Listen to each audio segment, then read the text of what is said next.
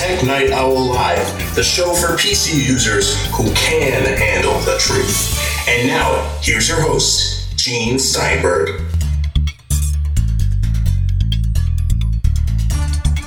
This week on the Tech Night Owl Live, we'll be hearing from security expert Jason Glassberg. We'll learn about OS X Mavericks with author Joe Kissel. And then we'll hear from Avram Pilch of Laptop Magazine, an action-packed episode of the Tech Night Owl Live. We have Jason Glassberg, and he's co-founder of Kasaba and is a cyber security consultant. So we're going to talk about security and about some really strange things that could potentially happen to you, and not just because you hear about them in science fiction TV shows, like hacking your car. Now, welcome to the show, Jason. We're glad to have you on. Wanted to ask you, first of all, about a security in an area that we're all concerned about, especially now that hundreds of millions of people have smartphones. And Apple has, of course, the Touch ID fingerprint sensor with the iPhone 5S. Right. So when we look at the iPhone, we look at the Android smartphones like the Galaxy S4, we look at Windows Phone, how do we rate the security of smartphone platforms? Well, it's funny. It's funny you should ask that, because it's actually kind of a loaded question. It really depends on what people do with their smartphones. If you stay within a manufacturer's environment in their walled garden, in their app store, so to speak, you'll be fine. Be very secure. All Android, Windows, Apple all have a very fairly rigorous process with which they go through to check the apps to make sure that they're secure, to make sure that they don't leak information, and you'll be fine. The problem comes into play when people start to either jailbreak in the case of Apple or root their phones in the case of Android. Once you do that, and once you start using applications outside these kind of protected walled gardens, basically anything goes. You have no real way of verifying what's being loaded on your phone, and you really don't have much in the way of control over who could potentially get access to information stored on the phone. Now, one of the perceived advantages of Android is that it's easy to do that. But what you're saying, of course, is you don't want to do that. You really... Well, you do and you don't. What I would say is an educated person who understands computers, who understands what they're doing, and who understands the ramifications can find a lot of enjoyment or useful functionality in these devices once they've opened them up to allow them to do different things. The problem, of course, is that any, Tom, Dick, or Harry thinks, oh, I'm going to root my phone, or that's a neat thing to do because I want to run this, and not realize the trouble they could be getting themselves into. So there's nothing technically wrong with rooting your phone and controlling your device at that level. The problem is you need to understand the ramifications of what you're doing once you do that. And I think that's where people kind of go astray. It's kind of a situation where you may not want your mom rooting her phone. But you would think probably that 90 or 95% of the people who use smartphones should just stay within the confines of the platform's own stores and don't play with that stuff. You really have to know what you're doing. That's what I would say. Look, I'm a security guy. I've been working with computers my whole life. I don't really do anything with my phone that requires it to be rooted or jailbroken. I basically just want it to be a phone. However, there is an interesting corollary to this story, in that while, yes, there is a rigorous testing process that these applications go through, there was an interesting story over the summer. Some graduate students with the University of Georgia made an interesting application that they released to the Apple Store, or the App Store, for Apple to review. And what was interesting about this application is when you first ran it, it didn't do anything. But 2 days, I believe it was, after it was first run, it would then phone home. They were looking to prove that there were some flaws in Apple's testing regimen. And it turned out that Apple had only run this application once and had never even done any kind of review of the code to see what it actually did. And so they were able to sneak this application through the Apple reviewers. Of course, Apple went and updated their process and policy, but it was just interesting to say that you can never be 100% sure. You always need to be careful. The thing to understand, too, is that we forget that Apple didn't have an app store until 2008. The original iPhone didn't have provision for third-party apps except for web apps. So This has been a learning curve. If you're reviewing hundreds of thousands of apps that you get it right 99.9% of the time or even more is almost a miracle. And it's a no-win situation for any of these app stores, because if you take the time to carefully review each application, the logjam it causes would cause people to complain. And if you don't give them any kind of review, it causes a problem because, you're letting anything out in the market. So, there's always this practical level of security, which is something, we talk about when we do this professionally for companies, is that you can never be assured of being 100% secure. What you really want to do is just have a practical level of security that makes sure you've just covered, you're doing enough so that the extraneous or one-time attack won't get you. Jason, I gather they tell me you're a hacker yourself. You can break into things. Okay, so if I wanted to break into the Touch ID sensor on someone's iPhone 5S, how would I do it? That's interesting. I guess there have been a couple of folks who have been experimenting with taking either Xeroxes or very detailed photos or scans of people's fingerprints and then replaying them back and dragging them across the sensor. Doesn't that require kind of a dusting of the fingerprints like they do in police departments? Yeah, exactly. You have to bring out the image. Exactly. Or you get someone to touch a Xerox machine. But it would definitely be some kind of pre-planned attack. And really what the fingerprint sensor does is most people don't even put a pin on their phone, right? Most people don't even protect their phone with any kind of password whatsoever.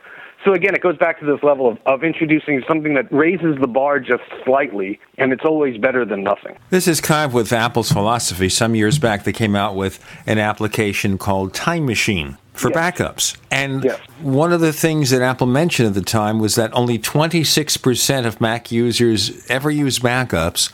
Of those, only a few percent use backup apps. So here it was, not the most perfect application in the world, but just about anybody could use it, and all you needed to do was to be able to plug in an accessory drive and back up your Mac. Exactly. If this fingerprint reader causes more people to actually go and put this kind of protection on their phone, all the better. And I've shown it to people, by the way, and they're impressed. I just stick my finger on the thing, and in a second, it opens up, and they look at that. And they're so impressed they want to try it. And, of course, other smartphone makers get the hint, and they'll devise ways of doing it.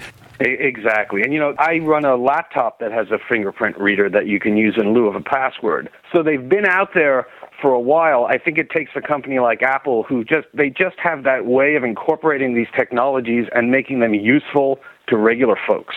And I think that there's no question we'll be seeing much more of this fingerprint reading technology on phones going forward. Before we move to our next topic, some quick advice you can give to people who use smartphones. Is that the best way to protect it? Just get the passcode if you don't have the fingerprint sensor? Yeah, you should always password your phone. In the event that you lose it, you leave it in a restaurant, you leave it in the subway or on a taxi, you really don't want someone to be able to just pick it up and look at all your contacts, your emails, and that information. The other thing you should consider doing is encrypting the data on your phone. There's an option on all platforms that allow you to do that, and basically what that does is it prevents someone who gets access to your phone from being able to copy data off it easily. Now, the thing that people need to realize is that these smartphones or your tablets, they are in all respects computers. And many of the tricks that people do to hack into regular PCs and laptops, you can also use to hack into your phones. So, general precautions like when you're using wireless, make sure you're on a wireless that is encrypted and requires you to use a password so you're not sending over information in the clear. Well, that's a question I want to ask you about when we get to our next segment. We have Jason Glassberg, co-founder of Kasaba. He's a real hacker, and this is National Cybersecurity Awareness Month, which is why we're taking advantage of his expertise. More to come on the Tech Night Owl Live.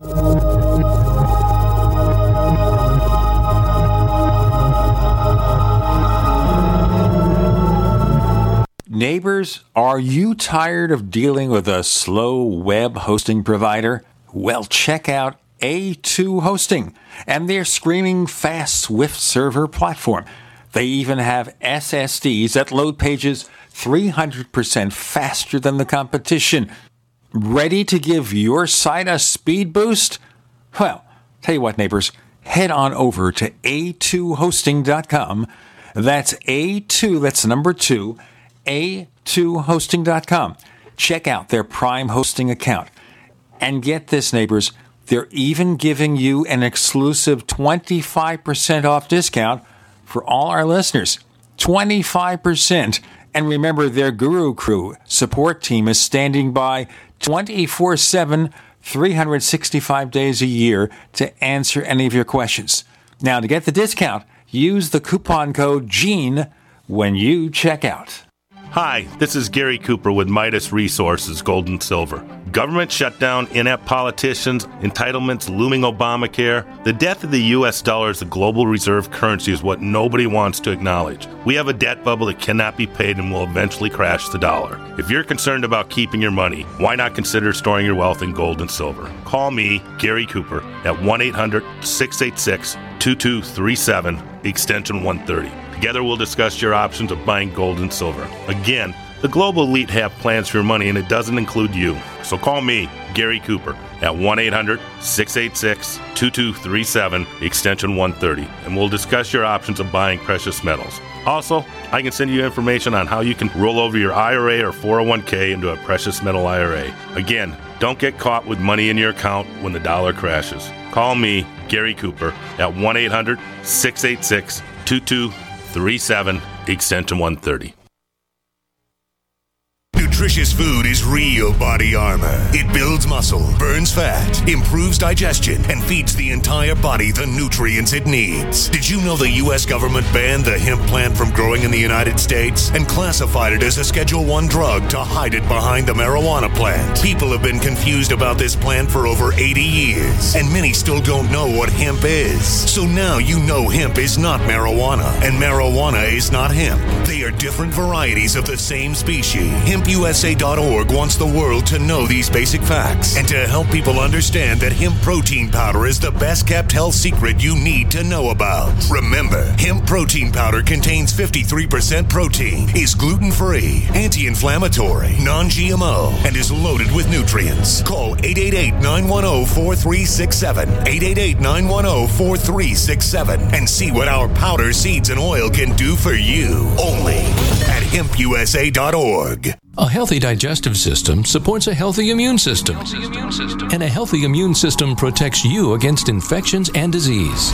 Pro-EM1 Daily Probiotic Cleanse, available at Teraganix.com, is the key to digestive health. Pro-EM1 is a powerful liquid probiotic and is gentle enough to use every day. Pro-EM1 contains 3 groups of beneficial microbes and enzymes to cleanse and remove toxins, supports weight loss, improves absorption of food nutrients, and aids in controlling yeast and other infections. Pro-EM1 is dairy, wheat, and soy-free, is non-GMO, has all natural certified organic ingredients, has no preservatives, and is never freeze-dried. Pro-EM1 is the key to your digestive health. Order Pro-EM1 Daily Probiotic Cleanse at Teraganix.com, spelled Teraganix.com. Teraganix.com, or call toll-free 866-369-3678. That's 866-369-3678. Pro-EM1, the raw probiotic. We'd like to hear from you.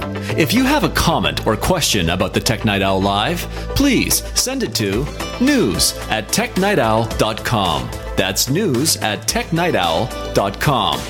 If you'd like to discuss today's show with fellow night owls, visit our community forums at forum.technightowl.com. That's forum.technightowl.com. Jason Glassberg joining us. It's National Cybersecurity Awareness Month, so we're trying to tell you about the things you should know.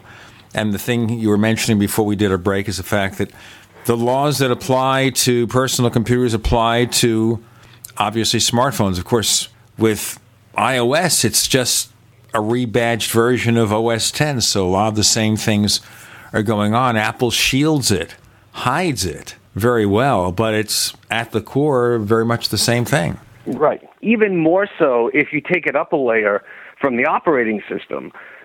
many of the attacks recently have to do more with phishing attacks and confusing people onto the legitimate websites that they're going to, and that's really platform independent. I could fall for these ploys on my computer. I can fall for them on my phone. It doesn't really matter, and that's the thing that people need to realize is only because you're using a smartphone doesn't really offer you any level of protection than anything else when you're out on a wild west of the web. And sometimes these websites almost encourage confusion, like the new healthcare.gov or the Affordable Care Act, which some people call Obamacare. Whether you approve it or disapprove, forget about the politics, that's a badly designed site that has to interact with lots of other badly designed sites. And I have my concerns about it. What about you? Oh, absolutely. I mean, the talk is that it's going to be a phishing and hacking paradise, especially since you're talking about a potential user base of kind of low techno information users. And so, many of the people who are expected to go onto this website are not necessarily folks who spend a lot of time browsing the web and keep up to date with phishing attacks and security problems, and may very easily fall victim to some of the, attacks that you and I and many of your listeners might seem ridiculous in terms of phishing and false websites. But there's a very real danger that this is a potential. Well, what you could possibly do is just pick up the phone, call their number, and ask to speak to a navigator, and let them sign you up, and forget about the site, especially if you're dealing with the federal government site, which has to support 36 states. It's got to be a mess. And again, it's not whether the law is good or bad or the services are good or bad. It's just a government website. You can't expect miracles. It's got to be a mess. Well, absolutely. I mean, and just from an architectural point of view, I mean, even above and beyond the security implications, just being able to tie back into those myriad of back-end ancient government systems has got to be just a nightmare. Speaking of nightmares, there is a topic that your PR person raised with us called hacking medical devices. And let me paint a picture about that. Now, a lot of you are familiar with the TV show Homeland with Claire Danes and Damian Lewis. A fabulous show. And there's a scene in there, as I recall, where they're hacking a medical device used by the vice president in order to kill him. Now, in the real world, if you wanted to commit some skullduggery, and people have pacemakers and insulin pumps and all this other stuff, is this easy to do? Well, I wouldn't call it easy to do. And a lot of the attacks that have been, formalized or theorized have, existed more in the realm of interesting talking points. But essentially, they boil down to this. You've got these devices, as you mentioned, insulin pumps and pacemakers and stuff, and they're implanted in the body. There needs to be a way for these devices to communicate their statuses and your general health back to some other monitoring equipment.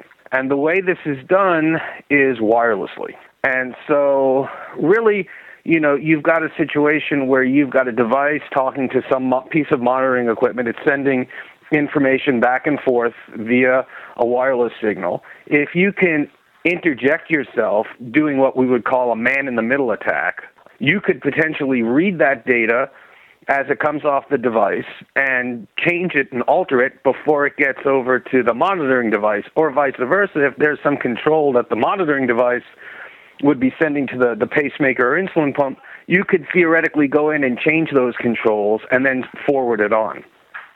So that really, in a nutshell, is the concept behind the attack.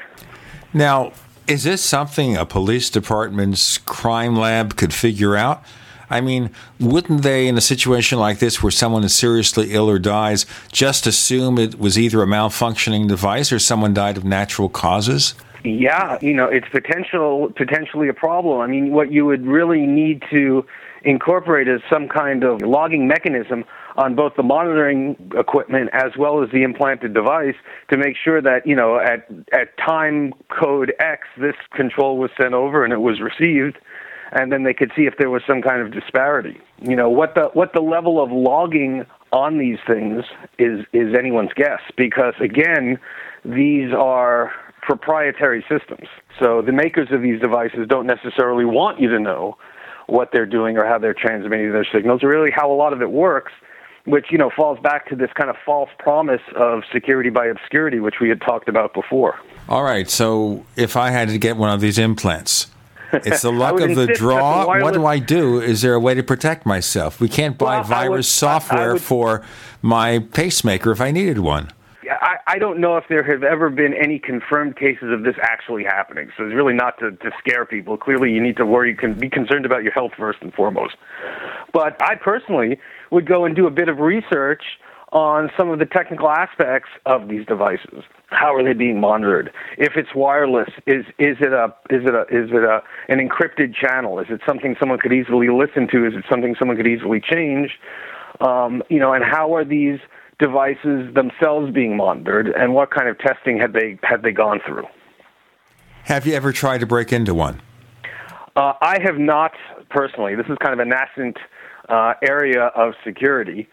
There was supposed to be, I don't know if you were aware of a pretty interesting talk at the big security conference in Black Hat this year, but of course that didn't happen due to the untimely demise of one of the presenters. All interesting, right. Though.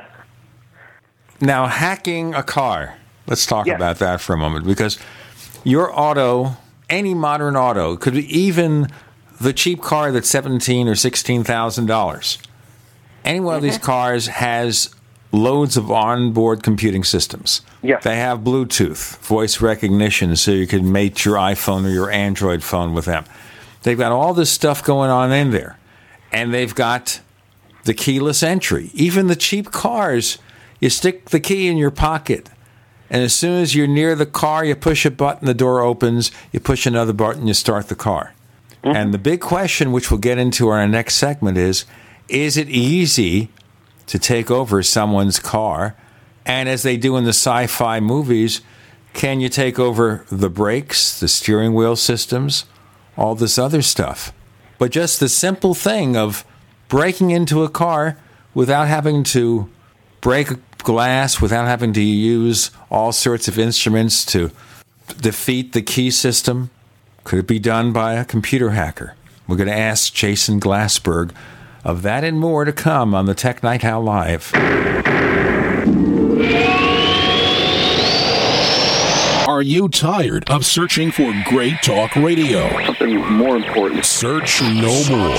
We are the GCN Radio Network. Attack of the Rockoids has been well received by critics and readers alike. It's a thrill-a-minute story you'll never forget. A former U.S. military intelligence officer is haunted by intense dreams about a beautiful woman pleading for his help after a terrible battle in outer space. But the dreams turn out to be true and thrust him into a telepathic love affair with a woman whose faraway planet is intent on destroying the Earth. And now the gripping tale continues in The Coming of the Protectors. It's the second book of the Rockoids trilogy, a galaxy-spanning adventure that pits our hapless heroes against powerful, fanatical enemies that threaten the lives of freedom-loving beings everywhere. Attack of the Rockoids and The Coming of the Protectors. Classic science fiction at its best, available now. For more details, visit rockoids.com. That's ROCKOIDS.com. If you owe the IRS back taxes, listen carefully. Sweeping changes to IRS policies will help more people than ever eliminate their tax debts once and for all. And now, I can help you reduce or eliminate your tax debts and end your tax nightmare. Hi, I'm Dan Pilla. I've helped thousands of people reduce and eliminate tax debts they couldn't pay, and after more than 30 years of experience dealing with the IRS, I can tell you there's no such thing as a hopeless tax case. And with the IRS's new policies, it's easier than ever to put your tax debt behind you once and for all. Call now at 800-346-6829 to learn how I can help you. You know your IRS debt will not go away by itself, but you don't have to live in fear anymore. Call 800-346-6829. Learn how I can help you eliminate wage and bank levies, release tax liens, and negotiate a settlement with the IRS that will put your tax nightmare behind you forever. Call 800-34-NO-TAX or go to taxhelponline.com. That's taxhelponline.com. Don't answer it. How can I stop these annoying collection calls? Imagine being free from your debt without settling and with no payment plan, no negotiating or filing bankruptcy, and no attorneys. What if you could eliminate the risk from all your unsecured debt in about 90 days and keep all your money? You can. It's called Zero Debt Guarantee, and it works. There's no other program of its kind on the planet, and we guarantee the results in writing. Call now, 800-477-9256. Let our team of experts provide you with the resources to fight back, stop collection calls, and prevent and stop wage garnishments and bank levies. If you're facing foreclosure, we can help. Don't go it alone. Get free information now by calling 800-477-9256. Talk to an expert who has also completed our program. Call 800-477-9256 for free info, or go to ZeroDebtGuarantee.com. That's 800-477-9256, or go to ZeroDebtGuarantee.com. Did you know that gold and silver contain healing properties? It's true. Since the beginning of mankind's history, gold and silver have not only been used as real money, but also for healing our minds and bodies. UtopiaSilver.com is your leading source for colloidal silver and colloidal gold, offering supplement protocols that can heal and enhance your health. Protocols for boosting the immune system, insomnia, yeast infections, herpes, and countering the effects of vaccinations and radiation poisoning. And now UtopiaSilver.com encourages the use of real money with this buy one, get one free real money special. For details on your colloidal silver and colloidal gold supplements, call 888-213-4338 and ask about 50% off for first-time customers. That's 888-213-4338 or visit UTOPIASilver.com. UtopiaSilver.com. Fighting for liberty and healing one American at a time. You're listening to the Tech Night Owl live with Gene Steinberg. You never know what's going to happen next.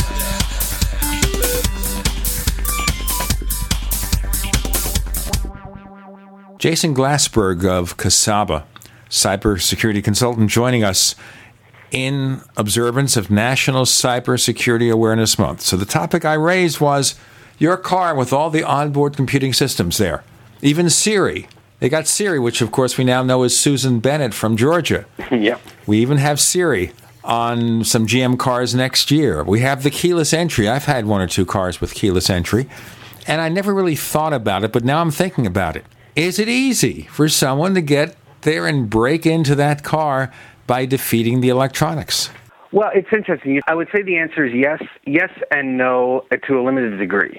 Again, you're talking about a couple of different systems or subsystems when we talk about the electronics in a car. You know, you have the automatic, remote keyless entry and unlock, and that really is just a scrambled radio signal. And just like there have been attacks against garage door openers where you can sit there and you can build a device that scans through the various codes that are possible, it's conceivable that you could find the unlock code and unlock the car.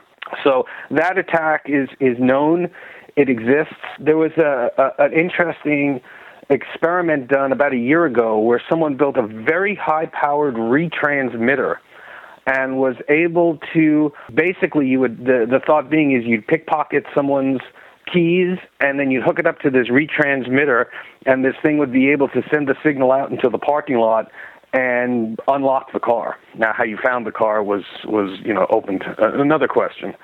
So, that line of attack has existed for a while. They make the codes extremely complicated. I don't know how many millions of combinations there are. But it's not a trivial task, and it's something that could potentially take hours to cycle through the codes. So if it's someone's Ferrari, it's worth the effort. If it's somebody's Honda or Hyundai, maybe not so much. Right. And again, just like, with many of the hacking and computer crimes, a lot of the car theft crimes are really crimes of opportunity. The thought being, if someone is specifically targeting your make and model of car because they want it, the odds are they're going to get it. And it's really the same thing with computer security. For the most part, people send out these mass emails looking for people to log into these fake sites. they're not particularly targeting anyone.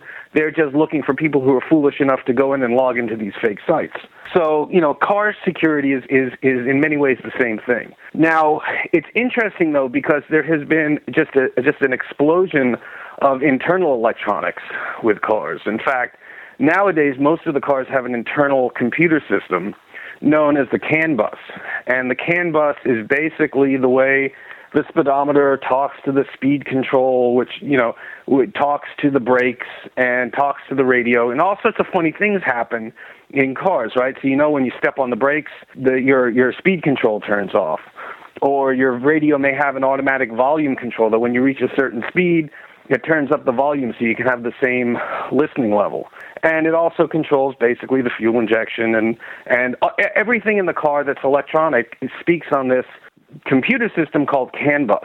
Now, when CAN bus was designed, nobody really had an inkling of encrypting the communications. So it's basically an unencrypted data stream that exists within your car. And it is absolutely and entirely possible to sit in a person's car and, again, doing one of these man-in-the-middle attacks, intercept these messages as they're transmitted to the car. So things like saying, hey, I want to turn the radio off, you can do that. Or I want to say the speed is 50 miles an hour, you can do that. Because each one of these controls has a numeric device identifier and a control command. And so if you say to device 050, I issue a 126, that might mean roll down the windows or something like that. Okay, so we get to the really evil trick here that we see on the TV shows. The really evil stuff where, in the past, if you wanted to cause a car to crash, maybe you empty the brake fluid so the brakes don't work. So now, can you do that with electronics? Can you control the brakes, the steering wheel? Certainly all these new cars have ways of sending proximity to another car. Exactly. So the brakes are activated. If you go out of your lane, you have the lane change warning. You have automatic parking systems. And it's not the expensive cars anymore. We're talking about even this new Mercedes-Benz CLA, which is about $30,000, the same as a high-end Honda Accord. It's got a lot of those circuits in there. So can you hack that? Well, yeah, you can. The problem is, though, you need to be in the car to do it. And therein kind of lies the saving grace. There has been no attack or any kind of successful attack that has been done remotely, meaning I'm sitting here on the curb, I see your car, I'm going to attack it. The computer hacker on the TV show Person of Interest, which has the all-knowing computer, the Jonathan Nolan TV series with Michael Emerson and Jim Caviezel. Right. They know everything because they're on TV. But there's no way to do it remotely. This CAN bus has been successfully attacked, but it requires someone actually sitting there connected to the car and connected into like the ODBD reader in order to do this kind of man-in-the-middle attack. See, the thing is, there's no real external interface into the car. They're kind of like islands unto themselves. So until such time as we've got some kind of wireless inter-process communication between cars on the road that's two-way, I believe the cars themselves are relatively safe. Now, that doesn't mean you can't have some nefarious valet parker inserts potentially some kind of USB key-esque device into the ODB2 sensor and do something. But again, it requires someone to physically be able to access the car itself. Well, then I'm not so worried. That people are going to chase my Honda and make me brake when I want to speed up. Yeah, I wouldn't be too worried about that. There have been two interesting side stories, though. Is one, I should take that back. There is one device in modern cars that has an external communication channel, and those are the air pressure sensors in your tires. I don't know, modern cars by law have to have these air pressure sensors that warn you when your tire pressure is low. Right. These are in all cars, and they do, in fact, speak to this CAN bus controller wirelessly, and because there's no way you can run a wire through these spinning wheels. And people have successfully been able to intercept that traffic, although there's nothing they can do with it. So, it's not really an attack vector per se. However, it is an interesting problem because there is one area where you've got this wireless communication. It's also a very, very low signal, so in order to pick it up, you really need to be right next to the car. So you can envision some kind of car chase. You get right up next to the car, then you are able to control the wireless air pressure sensor, but there's no way to jump from that air pressure sensor into the other areas of control of the car yet. Let me go back to smartphones. I want to ask you a quick question here before we go on. And that is, you see on TV, once again, this trick where they get into proximity of someone's smartphone and they clone it. Is that possible? Well, it actually is. Now, it requires quite a bit of technology. There are these things called femtocells, which the cell phone provider companies give to clients who are in very fringe areas. And essentially what they are retransmission devices, if that makes sense. So if you're in a very fringe area for cell phone signal, they give you this box. Right, I know that AT&T has those. I know that. That box connects to your LAN, and then your cell phone signal is then transmitted via voice over IP back into the greater cell phone signal and then retransmitted back out to whoever it is you're calling. And interestingly, those devices are powered by Linux, and it turns out that they are, in fact, vulnerable to hacking. I'll ask you that and one more question. In fact, a few more questions. If you'll stay with us with one more segment, is that okay? Absolutely. Okay. Jason Glassberg joining Gene Steinberg. You're in the Tech Night Owl Live.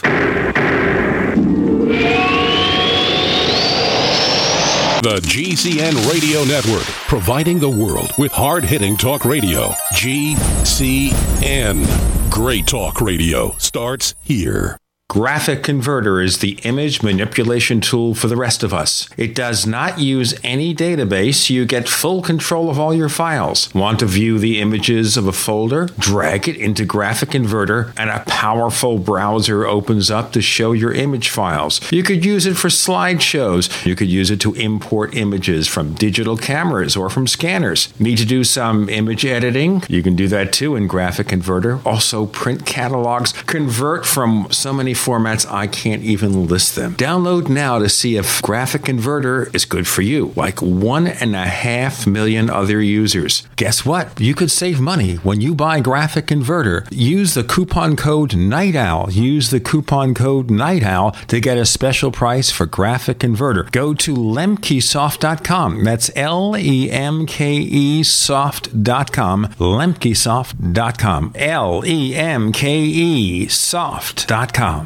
We travel so much, and having a fake TV, well, it gives added peace of mind. Burglars look for houses that appear to be easy targets. But fake TV can fool even professional burglars into thinking someone is home watching television. As a recent widow living alone, it gives me great peace of mind to set my fake TV near a window and know that passing motorists and pedestrians will think someone is home watching TV when I'm actually away from home. Fake TV easily plugs into any outlet, just like a light on a timer. And they're so easy to use. You just plug them in and they're ready to go. Plus, they're so affordable that we have one upstairs and downstairs. Fake TV is only $29.95 with free shipping. Order your fake TV by calling 877-5-FAKE-TV or go to faketv.com. That's 877-532-5388 or faketv.com. Fake TV, the burglar deterrent.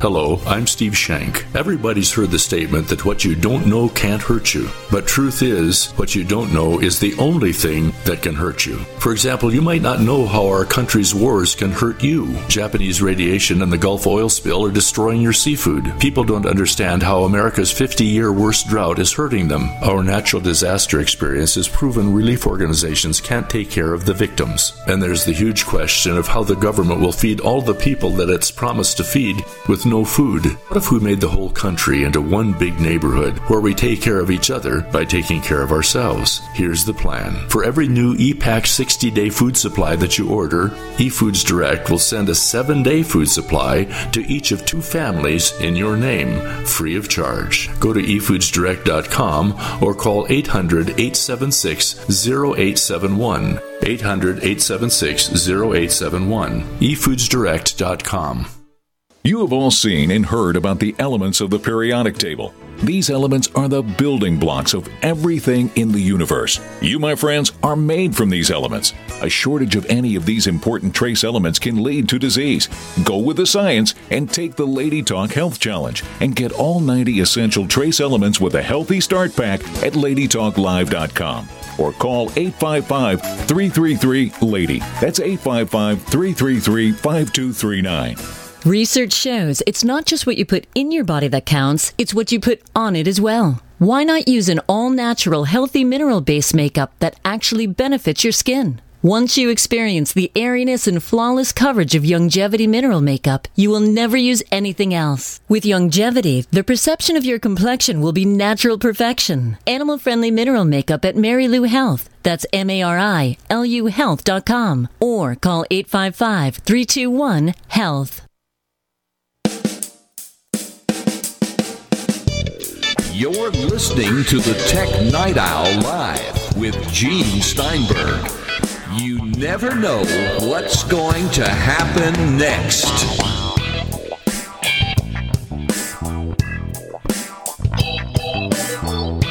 On the Tech Night Owl Live, this is Gene Steinberg. We're talking to Jason Glassberg of Casaba, a cybersecurity consultant and hacker and all that stuff. We're talking about if you could clone a phone just by getting in proximity to it like they do on all the TV shows. You were mentioning this add-on that's used to expand the cellular signal in your home. femtocell. Right. Yeah, and these are these devices that are provided if you're in a very fringe area. It allows you then to connect into your internet network, sends the signal out over the internet and back into the cell phone network. And it turns out that there were these devices and that they're powered by a very light version of the Linux operating system and are in fact vulnerable to attack. I believe the attack vector was through an HDMI port or some USB port. I don't remember which one it was through these towers. It was able to give you access to the base operating system, and from there you were able to basically figure out the CDMA ID of the phone that was connecting and then be able to retransmit that out. And by being able to capture the traffic, you were able to then clone the phone. And it is a legitimate and has been successfully done.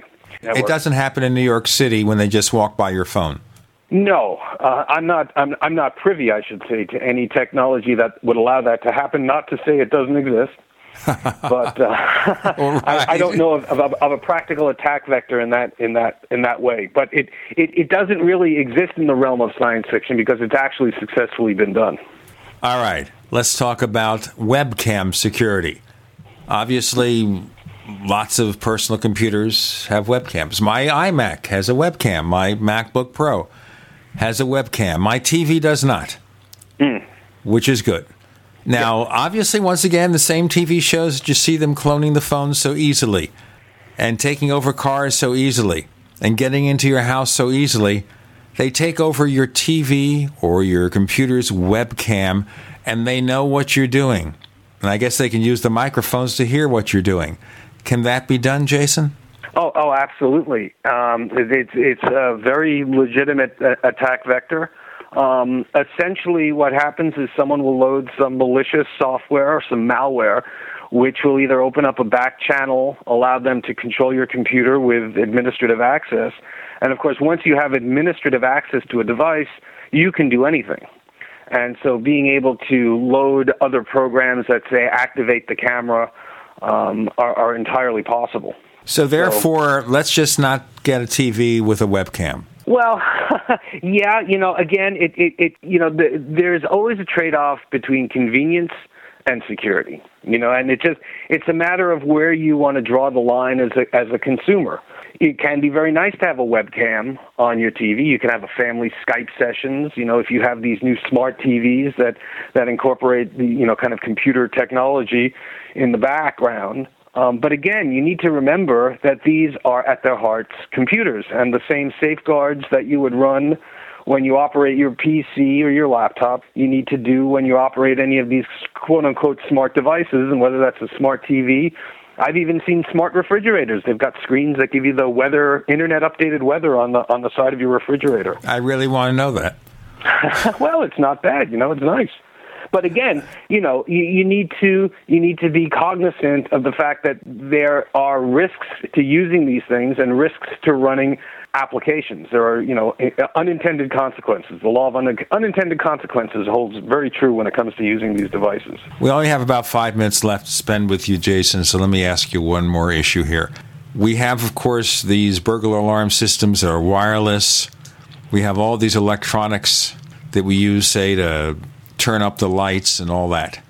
Can we hijack a house electronically? Can hackers do that to get inside or just cause mischief? Well, yes, you can. I believe there is I don't remember the actual name of the company. There's a number of them actually that have these kind of smartphone or tablet control devices, which basically hook these things up to your internal home network. And each one of these devices would have an IP address, and you can control them, turn the lights up, turn the lights down, turn the volume on, turn the volume off. Again, the problem is not necessarily with the technologies themselves. It's more of a problem of the users and being careful what else they're running. So, if I'm able to take over your smartphone with some malicious piece of software, I then have access to everything that smartphone can run. And if one of these applications happens to be your home control software, I could be able to run that.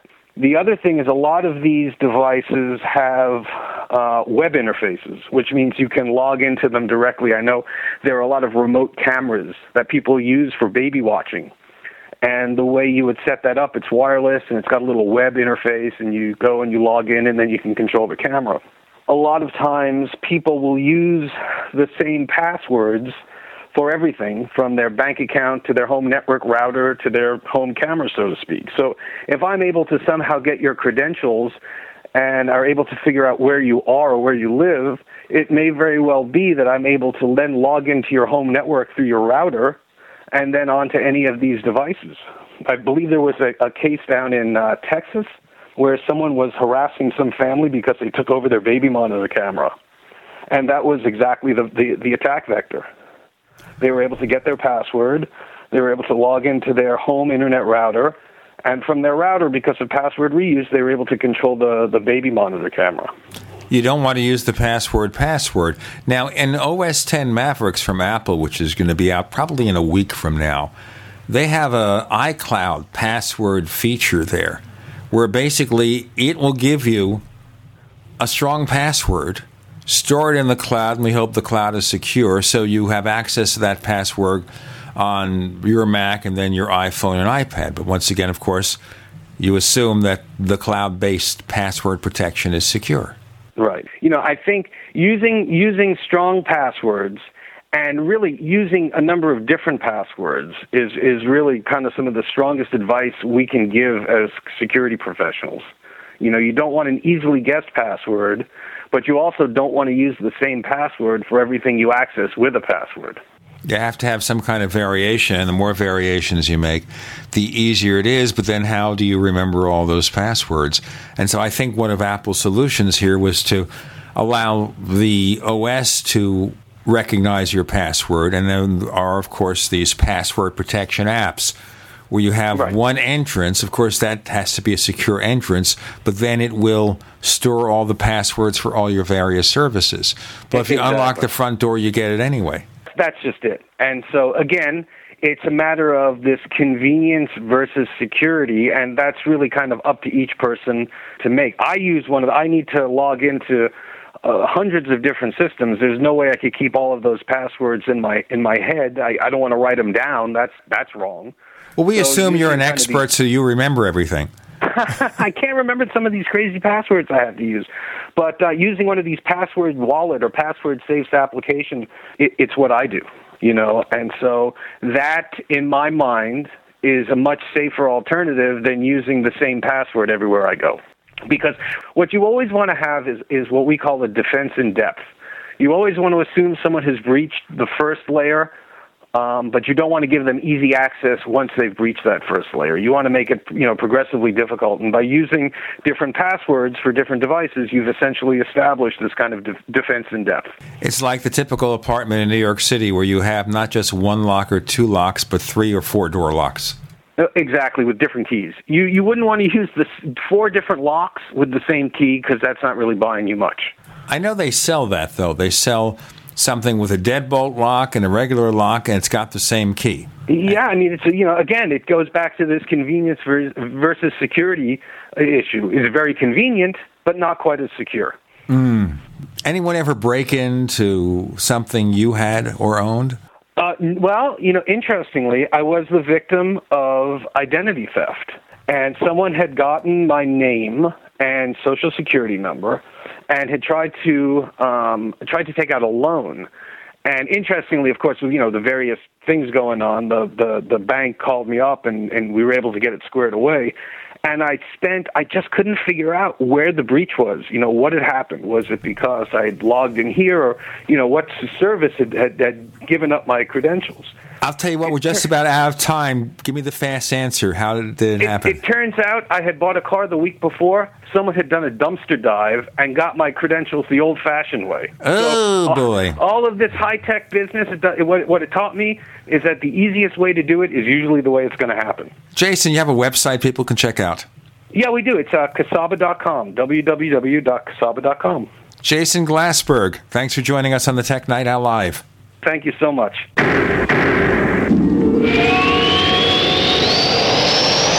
America's #1 source for independent talk radio for over a decade. We are the GCN Radio Network.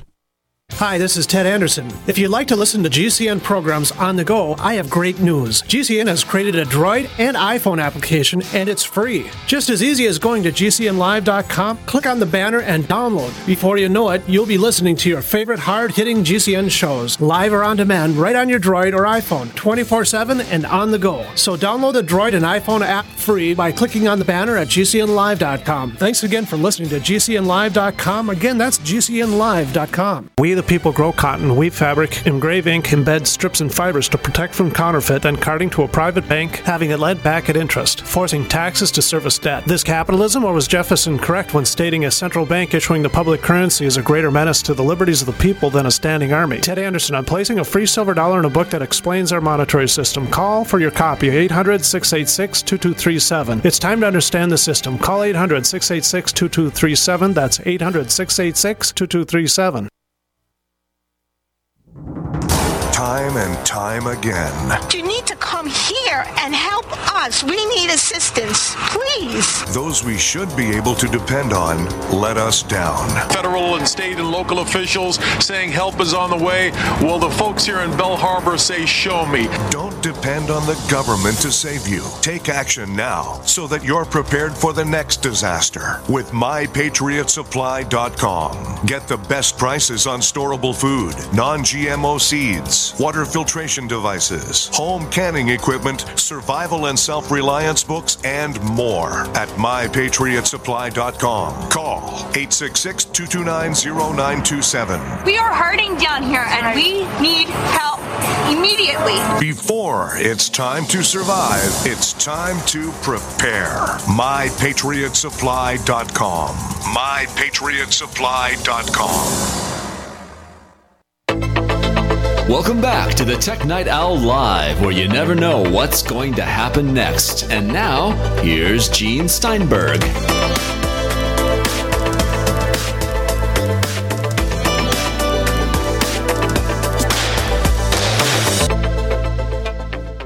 Okay, this part of the Tech Night Owl Live is going to focus on OS X Mavericks, and very likely it'll be available for download about the time you hear the show or maybe a few days thereafter. So, in honor of that, we have Joe Kissel, who has written many thousands of books. I always say that about him, for Take Control Books, Adam and Tanya Inc.'s company. He has not written as many books as the late Walter B. Gibson wrote of shadow novels back in the 30s and 40s. Of course, you're too young to remember The Shadow, aren't you, Joe? I'm afraid I am.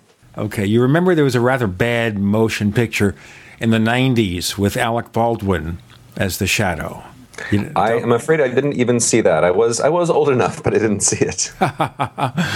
In any case, now we're talking here about a book that the first version of it was written while Mavericks was in its final stages of development. But we assume it's pretty close to the real thing. Yeah, so we were doing something similar to what we've done in the past. As soon as we found out that the Gold Master of Mavericks was available to developers, we shipped version 1.0 of this book because, I've been working with the developer previews for a long time. I wanted people to be able to get ready. When Mavericks comes out, could take hours to download it. If you just download it and don't do any other preparation first, you could find yourself in a pickle. So I wanted to get all the preparatory stuff out of the way.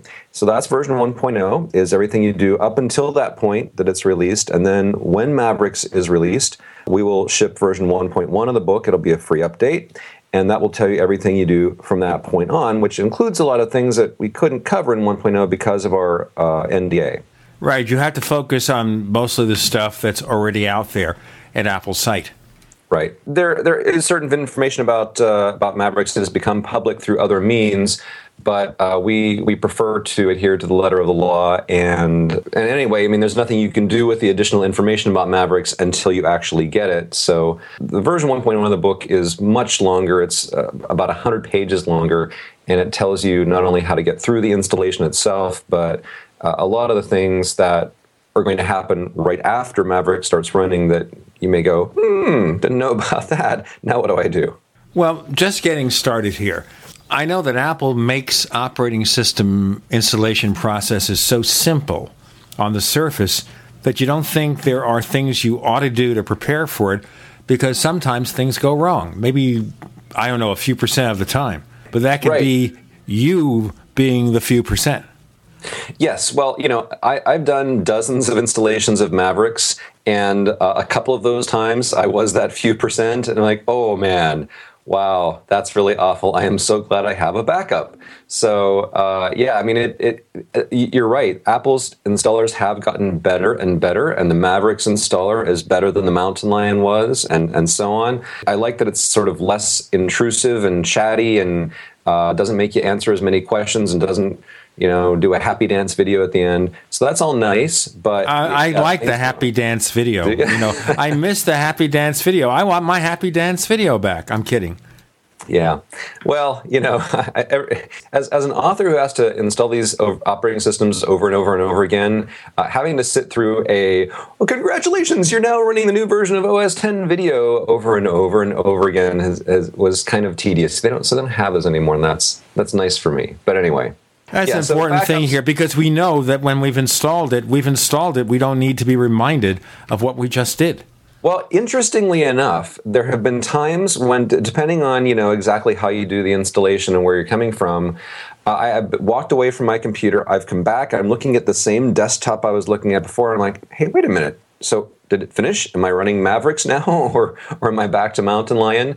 And there is a certain amount of value in saying, yeah, you're good if you don't happen to be looking at the computer, but just doesn't have to be protracted. Well, in the case of Mavericks, we don't want you to break the Apple non-disclosure agreement, although we're probably doing this within just a few days of when you can basically spill the beans. Right. But if I sit there and I install Mavericks, and I have to admit that I've probably done that many times as you have, what will I see? Will I see anything to tell me that something new is there, other than maybe a different desktop background? Yeah, well, you might see a different desktop background. You'll see some subtle clues like, new icons in your toolbar, an icon for tags, and a few different icons in your dock, for example, like the iBooks icon and the Maps icon. Those things are new. Obviously, you can go to the Apple menu and choose About This Mac and see, you're running 10.9. But most of the things that are new in Mavericks, and there are lots and lots of things that are new in Mavericks, are not quite so obvious. They're subtle. They reveal themselves over time, or you have to dig into apps. Like you have to dig into the new Safari, the new Maps or iBooks or Mail apps or whatever it may be to find the new stuff. Or it's tabs in the Finder which are there, but they're kind of hidden until you start using them, or preference panes that are renamed or rearranged or things like that. So there's a lot of good new stuff there, but it's just not sort of in your face. It's not like, oh, hey, OS 10 has turned into iOS and it looks totally different. It's not like that. I think that's one concern people have voiced here, and that is, will Apple one day, maybe with 10.10 or whatever, make OS 10 look like the mirror image of iOS? It's not like Microsoft did with Windows 8, where they just basically upset everybody on the planet, pretty much, except maybe Bill Gates and Steve Ballmer, by what they did. Apple's not going to do it that drastically, although some people think iOS 7 is drastic. Yeah, iOS 7 was a big change. Nobody outside of Apple knows what they're planning on doing. There are some things in Mavericks that are flatter, like, the calendar app and the contacts app look more iOS 7-like than they did before, things like that. But you have to remember, whatever else Apple may decide to do aesthetically, the Macintosh is still operated with a keyboard and a pointing device. It's not designed for a touch screen. It's not optimal for that. So there are certain kinds of changes that just couldn't ever be made, unless Apple decides, no, actually we're going to put touchscreens on all Macs, which would introduce its own set of problems. I think it won't happen. I think there could be, they could make them more similar to each other, but I don't think we're going to ever see quite the same thing on the Mac that we do on iOS devices. There are rumors that Apple's going to produce a larger iPad, and then there are rumors that this will be some sort of convertible Mac. But that would simply make Apple doing the same thing that Microsoft is doing. And what has that happened? What has that resulted in? A complete failure. Yeah, why should Apple fail? I can't see that there wouldn't be a larger iPad, but it would be an iPad. Yeah, never say never. Apple, especially in the Steve Jobs era, was famous for saying, "Oh no, we'll never do that." And then a few months later, they do exactly that. Only they've come up with some totally unique way to do whatever that thing is that turns out to work. So we'll see. But I'm standing in front of a 27-inch iMac right now, and I can't imagine how tired my arms would get all day if I had to touch the screen to do everything. That's just not that's not a sensible way to work for a desktop computer, and it's only slightly less less awkward for a laptop. So I think that Apple is correct to keep sort of touch things and keyboardy things separate, but you never know what they might come up with. I would think one of Microsoft's focus groups would come out with the revelation that, gee, my arms hurt when I touch that touch screen. I don't want it that way. I don't want a computer that works that way. I mean, a small thing in my lap or a small thing I'm holding in my hands, an iPad or whatever brand of tablet you have. That's one thing. But having traditional Windows notebooks and desktops with touch screens, haven't they realized that doesn't make it? Especially because of the fact that even if you suffered through that and you didn't care, it still costs a lot more. We have Joe Kissel. His books never cost a lot, by the way. And he's got one, Take Control of Upgrading to Mavericks. We'll talk more about it on the other side of the Tech Night Owl Live.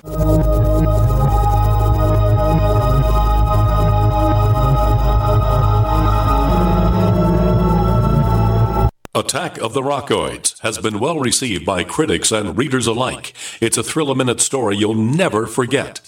A former U.S. military intelligence officer is haunted by intense dreams about a beautiful woman pleading for his help after a terrible battle in outer space. But the dreams turn out to be true and thrust him into a telepathic love affair with a woman whose faraway planet is intent on destroying the Earth. And now the gripping tale continues in The Coming of the Protectors. It's the second book of the Rockoids trilogy, a galaxy-spanning adventure that pits our hapless heroes against powerful, fanatical enemies that threaten the lives of freedom-loving beings everywhere. Attack of the Rockoids and The Coming of the Protectors. Classic science fiction at its best, available now. For more details, visit rockoids.com. That's ROCKOIDS.com. Quantitative easing, unemployment at depression levels, Europe financial system falling apart, China getting out of U.S. treasuries. At the end of 2008, the time of TARP, the national debt was at $11 trillion, gold trading around $850 per ounce. Close to 2012, the national debt exceeded $16.4 trillion, gold doubled to $1,600 per ounce. The $20 trillion threshold for the national debt is inevitable. Politicians in Washington have a ferocious appetite for spending and stimulus. What's worse, a printing press to finance. 100 years ago, we had a gold standard to limit this madness, but now you have to adopt your own gold standard. Don't be fooled with paper promises. Get Midas Resources 10 Reasons to Buy Gold free by calling 800-686-2237. Understanding the gold and silver market may be the only insurance you could have to avoiding the next economic crisis. Call 1-800-686-2237 and order your free copy. Again, that's 800-686-2237. For over 5 years, you've been hearing about the Berkey Guy, so you may know a few things about him. For example, you are well aware of the superior quality and effectiveness of Berkey water filters and accessories. But did you know the Berkeys have had independent lab tests done to prove just how effective they are? It's true, and he can email you the test results. Just visit GoBerkey.com. You may also know that the Berkey Guy has helped tens of thousands of people get better prepared. Now here's something you may not know. GoBerkey.com has amazing specials and deals all the time on a wide variety of survival and preparedness products, most ready to ship same day. Visit the Berkey Guy at GoBerkey.com and be sure to click the red Products on Sale Now button. You can always call toll-free 877-886-3653. Again, that's 877-886-3653. GoBerkey.com, home of the Berkey Guy. Big business has discovered the preparedness market, and that makes it difficult to know where to go and who to trust. MyPatriotSupply.com is owned and operated by patriots just like you. Has the best prices on storable food, non-GMO seeds, water filtration devices, home canning equipment, survival and self-reliance books, and more. MyPatriotSupply.com has old-fashioned values and the absolute best customer service in the industry. Look for the deal of the day, unique, affordable survival supplies that fit anyone's budget. Get same-day shipping on all orders and free shipping on orders over $49. Call 866-229-0927, 866-229-0927, or visit MyPatriotSupply.com for emergency preparedness, self-reliance, and food independence. Shop with a name you know and a name you can trust. Before it's time to survive, it's time to prepare. MyPatriotSupply.com.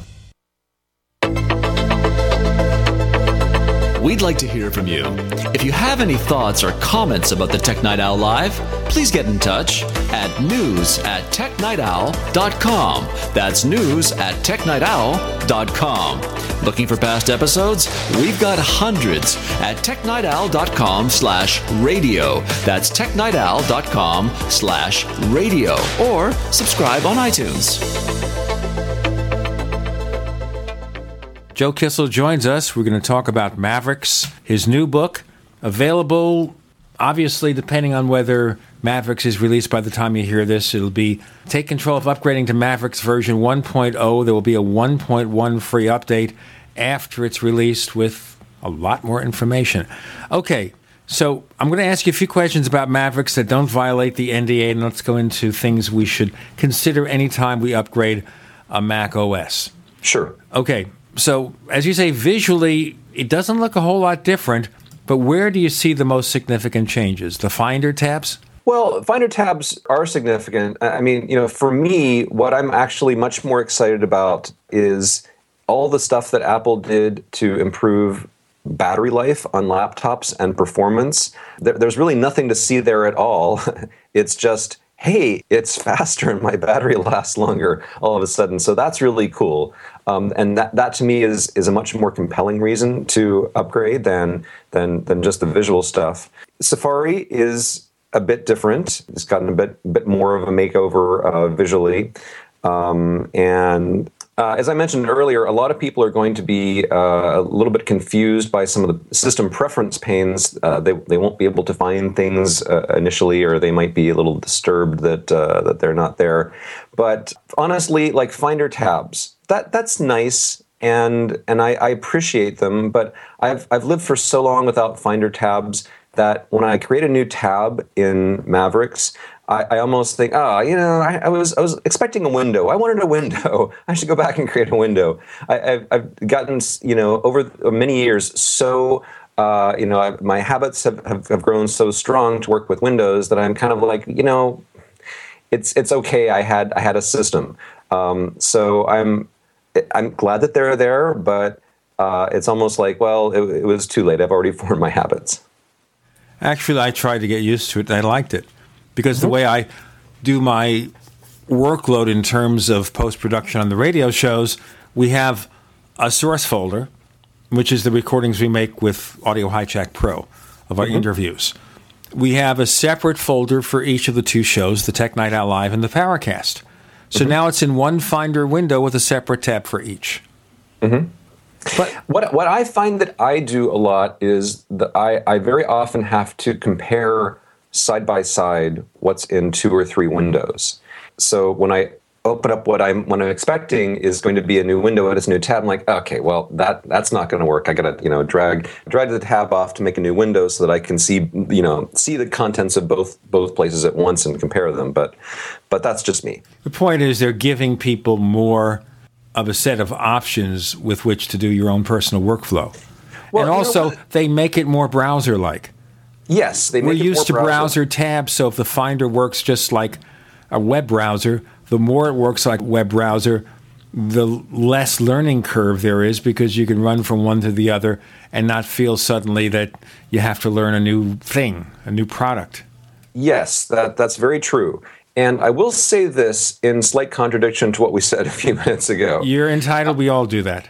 One of the things about Finder tabs is that they make more efficient use of screen real estate. So when you have like an 11-inch MacBook Air, 13-inch, you just don't have that many pixels. You don't have that much space for stuff. It's an aid to you. It reduces the need to have so many windows open at once. Now, that would be, there'd be an argument to say, well, Apple should really kind of do something similar on iPads. I mean, some iPads have almost as much screen real estate as a small MacBook Air. Wouldn't it be nice if Apple adopted something similar so you could have tabbed apps on an iPad? So it could be, I don't know if they're planning on doing anything like that, but it could be that some of the changes we see in OS X will even make their way back to iOS rather than the other way around. I think it's significant when it comes to an iPad when we realize that the original Macs and the original Mac portables had screens smaller than what you get on the 9.7-inch iPad. A bit smaller than the 9.7-inch iPad. So why not be able to run 2 apps side by side? Why not have multiple windows? Why not bring those features back? And nothing prevents Apple from even now, when they're doing their iPad media event, and this is being done before then, from Apple announcing a special update to iOS that does that. They could probably do it now. I don't think it's a big deal. It could happen. I see these Microsoft Surface commercials where they're making fun of the fact that Surface can do, run multiple apps at once and iPad can't. Honestly, as an iPad user, that it's true. That kind of hurts because I am frequently doing stuff on my iPad where I need to switch back and forth between 2 or 3 apps a lot, and especially if you can't drag and drop information between apps. You can copy and paste, but it's awkward, and you can't see stuff side by side. It is an impediment to getting certain kinds of work done, and I would love to see Apple fix that somehow. Back to Mavericks. Yes. Okay, so you're seeing the under-the-hood features being most important. And I don't know if I should even ask you, have you noticed that the battery life of your portables is somewhat better since playing with Mavericks, or is that getting too close to the edge in terms of revelation? Actually, I can tell you that I don't have enough experience to be able to say, because all of the time I've been working with the Mavericks installers, doing literally dozens of test installs. I've had my portables plugged in because I'm just running them kind of 24/7. So I haven't been able to give the new battery features a proper extended workout to see how much of an improvement I get in real life. I'm going by the promise. So if it turns out that I don't get better battery life after all, I'll be a little bit miffed. Now, one thing you get is the promise of more efficient use of system resources. Right. And I will only tell you this, give you a hint. I use a somewhat incompatible dashboard widget to monitor system load. Okay. And what I see in system load is now lower consistently, especially when I'm doing nothing and come back to work, but still lower than with Mountain Lion. Let's leave it at that. Is that compressed memory or something else? It could very well be the compressed memory. One of the things that I'm trying to get used to is to. So I'm a Google Chrome user. Chrome has been my main browser for a long time, and Chrome, of course, still works under Mavericks and all that. But a lot of these, performance enhancing and battery saving features are in Safari itself. They're not. They don't automatically propagate to other browsers. So in order to take advantage of them, I've been trying to retrain myself to use Safari more often. And I don't know if I will end up going back to Safari as my main browser, but it's one of those challenges. If you want the benefits, you have to make some concessions. Or developers, of course, will have to update their apps to support some of these features. Right. We have Joe Kissel. The book is called Take Control of Upgrading to Mavericks, and we'll give you some advice in the next couple of segments about how to prepare for an OS upgrade and avoid catastrophes now or later. I'm Gene Steinberg. You're in the Tech Night Owl Live. Are you tired of searching for great talk radio? Something more important. Search no more. We are the GCN Radio Network. First came Attack of the Rockoids, and it was a critically acclaimed success. And now there's The Coming of the Protectors. A former military intelligence man is contacted by a space woman in a dream that turns out to be a nightmare because evil forces on her distant planet are planning to conquer the Earth. This is gripping science fiction of the classic kind. Attack of the Rockoids and The Coming of the Protectors. Find out more at rockoids.com. That's Rockoids, ROCKOIDS.com. So here's what happened. I was placing an order online. The site went down. It just stopped responding. It took hours before it returned, but I'd already placed the order with another company. If your site goes down, you could lose business. And if you have a business or personal site, you'll want to know it's easy to run and it will stay online. At iWeb, your site is hosted on one of the most reliable networks in the world. Check it out. iWeb.com. That's iWeb.com. The National Preppers and Survivalist Expo, presented by Triton Shelter Technologies, is the only national event designated for the prepper community. October 19th and 20th at the North Atlanta Trade Center in Atlanta, Georgia. Admission is free and the doors open at 9 a.m. Join us and learn life-saving tips that can help you and your family handle crisis situations. Special guests include Kevin O'Brien from Nat Geo's Doomsday Preppers, David Crawford, author of Lights Out, the director and cast members from the movie Lights Out Saga, and more. Special guest speakers include GCN's own Dr. Joel Wallach, along with Dr. Bones, Nurse Amy, and Tom Martin, the director of the American Preppers Network, two-time Field and Stream champion Chad Weatherford, along with many other leading experts from around the country. Join us for the country's largest emergency preparedness event, absolutely free, October 19th and 20th at the North Atlanta Trade Center in Atlanta, Georgia. For more information, visit npsexpo.com. That's npsexpo.com. To thank you for being a loyal listener, we have a limited time freebie offer for you. Claim your free heirloom tomato seeds, just pay shipping, right now at 123freeseeds.com. These aren't ordinary seeds. These are heirloom, non-genetically modified super seeds that are open pollinated and can be grown, harvested, and replanted endlessly. These survival seeds are actually more valuable than gold in a crisis. Go to 123freeseeds.com and you can get an airtight storage packet of 150 super seeds free while supplies last to say thank you for being a loyal listener. First come, first served. Just cover shipping. Go to 123freeseeds.com now to see if your free heirloom seeds are still available. That's 123freeseeds.com. It's that time of year again, and you know what that means. Cold and flu season. But don't worry, HerbalHealer.com has you and your loved ones covered with our safe and natural products. Cold and flu fighters like beta-glucans, olive leaf antiviral capsules, grapefruit seed extract, HHA 4-herb capsules, elderberry power, and respirate. And don't forget about Oregacillin for the lungs, normally $34.95. On sale now for only $25. Vitamin D3 120-count soft gels, only $9. Whole body and homeopathic detoxes for the lungs, kidneys, liver, lymph, and brain. Normally $26.95, now just $20. HerbalHealer.com also offers correspondence courses to teach you how to handle your health naturally. And as always, new customers get a free 128-page catalog with your order. Visit HerbalHealer.com and click the Winter Specials button to save on our natural cold and flu-fighting products. HerbalHealer.com, healing the world with nature, one person at a time, since 1988. What are you listening to? The Tech Night Owl Live with Gene Steinberg.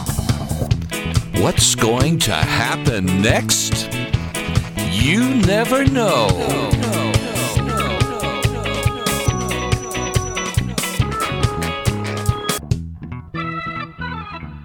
Okay, you can take notes now, but in the end, you want to buy a copy of Take Control of Upgrading to Mavericks, an ebook from Take Control Books by our guest, Joe Kissel, and you'll learn what's going on. Okay, first and foremost, you understand, ladies and gentlemen, that you're going to be downloading a file of several gigabytes in size. It may come down in a few minutes or hours, depending on the speed of your internet connection. You'll get it from the App Store.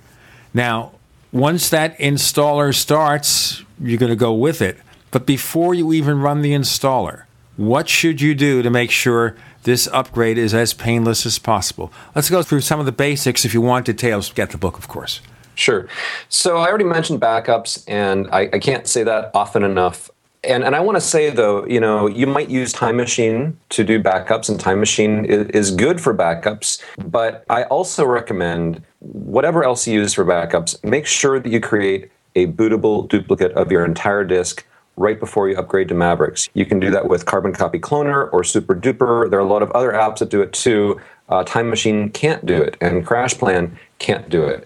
And the reason you want a bootable duplicate is so that not only will it make the upgrade process easier, but if anything should go wrong, a bootable duplicate gives you the fastest way to get back to exactly where you were before. Depending on how you do your Time Machine backup, for example, you might exclude some files or folders. You might not be able to get back to exactly where your machine was prior to the update. And even if you can, it will take hours and hours and hours and hours. A bootable duplicate makes it a lot faster. So that's one thing I insist on. And let me just tell you, to emphasize what he says, I have Carbon Copy Cloner.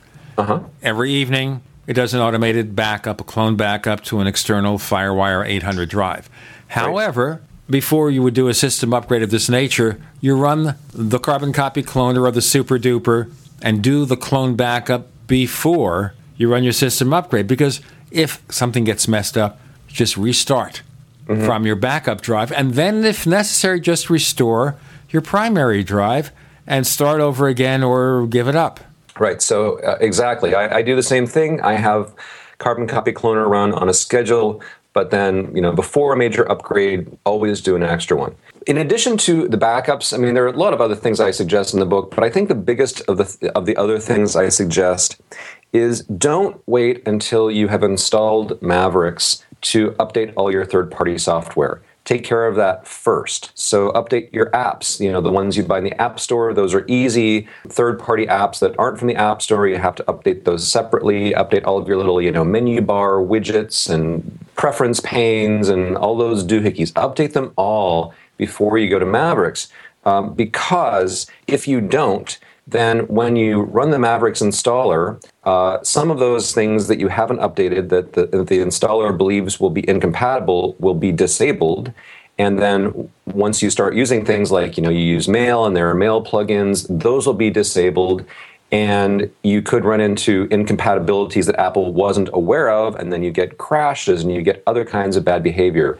And so I just feel like, why put yourself through that? Update your third-party software first, and then you don't have to suffer through any warnings or error messages or incompatibilities. There are apps, and this is something that you realize if you never went to Lion or Mountain Lion, there are apps that cannot run on Mavericks because of the fact that as of 10.7, Apple gave up Rosetta, which is the PowerPC emulation. Now, I want to ask you, it's a dumb question, but maybe our listeners want to get my position on it. I'm the person running Snow Leopard right now, and I say, you know what, I've ignored these updates, let me try Mavericks. Why did Apple give up on Rosetta?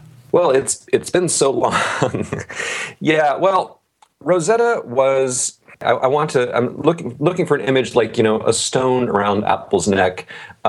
It was requiring Apple to do a lot more work to keep things compatible going on. It made macOS 10 bigger, harder to test, more complicated, and it prevented Apple from doing things they wanted, adding capabilities they wanted everybody to have, because they were weighed down by the need to keep this compatibility thing.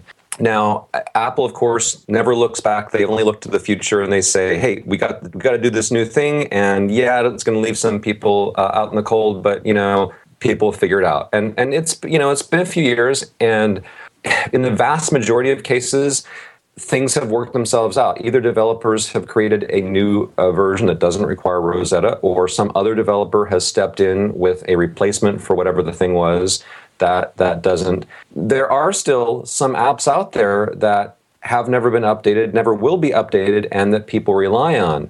But the thing is, with those apps, they're never going to be updated. So if there are bugs, if anything happens in the future, you're relying on an app that's 5 years old and that's never going to get an update. That's not really a safe strategy for the future anyway. So as much as I know it can pain someone to give up a beloved and important app that they've relied on for years, sooner or later you have to move forward. So I have qualified sympathy, and it's just one of those things. I long ago gave up my Rosetta apps, and I'm okay. I lived through it. Okay, so the apps are compatible. You're downloading whatever there is that's an update for the apps you're using. Now, the Mavericks installer will catch stuff that won't run, right? Yeah, it will catch certain stuff. So it's looking for things like kernel extensions and preference pane, stuff that is going to load automatically when you run, when you log in or when you restart your Mac. That is known to cause problems, conflicts with the system that could actually lead to a kernel panic or some other really bad behavior. So Apple has kind of a list of known culprits in the installer. That's been the case for quite a few versions of macOS 10 now. But Apple doesn't know about every single app that's out there. There are things like I mentioned, Mail plugins. Those are less serious, so it doesn't. The installer itself doesn't disable them. But then the first time you try to run Mail, if you have any incompatible plugins, then Mail will disable them. And so there are a number of things like that where your particular version of a browser or some other app will disable things that it perceives to be incompatible. But the key here is don't assume anything. Don't assume the system's going to figure it out. Don't assume that any updates that you need will be flagged. It's up to you to figure this out before you get started. Right. And, despite your best efforts, you might not be able to update all your software. There might be something you forget, or it could be that some app or system enhancement that you rely on doesn't have a Mavericks compatible update. So you don't have to sweat it. I mean, it is, of course, possible to update things afterwards. I'm just trying to, save you some time and effort. I'll give you one example that I know about, of course. There's an app. There are several sound-related apps from Ambrosia Software, including Soundboard. and Wiretap Studio. That probably won't be updated for a while because the company has, frankly, had a few problems and has laid off some of their developers. So if you need those apps, you need to look for alternatives. So, for example, we use Audio Hijack Pro, which is mostly compatible with Mavericks, so we don't have a problem. But this is an example of where you have to look at your workflow and come to some really key decisions. So we have compatibility we've checked into. We have the backups that you've done. And this is so important. You get your backup done, a clone backup being the best, because this way, if you have to get back to work, well, that's the best way to do it quickly. Mm-hmm. How long should you allow? Like an hour for the full update? Is that fair? Well, that's a really good question. So if you have kind of two paths you can go down. If you are doing what I call an in-place upgrade, that is, let's say you're running Mountain Lion and you download the Mavericks installer and you just, you run it and let it do its thing on that same volume, then yeah, an hour should be plenty of time. I would say more like half hour, 45 minutes in most cases. We'll go, we're going to do the break now, then we'll pick up on the rest of it. We have Joe Kissel telling you about preparing for your Mavericks update. This is the Tech Night Owl Live.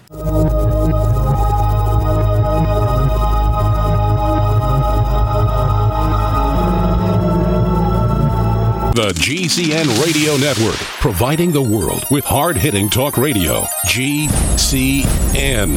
Great talk radio starts here. Neighbors, are you tired of dealing with a slow web hosting provider? Well, check out A2 Hosting and their screaming fast Swift server platform. They even have SSDs that load pages 300% faster than the competition. Ready to give your site a speed boost? Well, tell you what, neighbors, head on over to a2hosting.com. That's A2, that's number 2, a2hosting.com. Check out their Prime hosting account. And get this, neighbors, they're even giving you an exclusive 25% off discount for all our listeners. 25%. And remember, their Guru Crew support team is standing by 24/7, 365 days a year to answer any of your questions. Now, to get the discount, use the coupon code GENE when you check out. Do you owe the IRS money that you can't pay? Are tax liens and levies ruining your life? Are you tired of being afraid just to go to the mailbox? If this describes you, then Dan Pilla can help. Hi, I'm Dan Pilla, and I've been solving tax problems for more than 30 years. In fact, I wrote the book that made it possible to negotiate settlements with the IRS, and I've helped thousands of people do exactly that. Call now at 800-346-6829 to learn how I can help you. You know your IRS debt will not go away by itself, but you don't have to live in fear anymore. New changes to IRS policies will help more people than ever before eliminate their debts once and for all. There's no need for you to suffer another day with IRS debt. Call 800-346-6829. I can help you eliminate wage and bank levies, release tax liens, and negotiate a settlement with the IRS that will put your tax nightmare behind you forever. Call 800-34-NO-TAX or go to my website, taxhelponline.com. That's taxhelponline.com.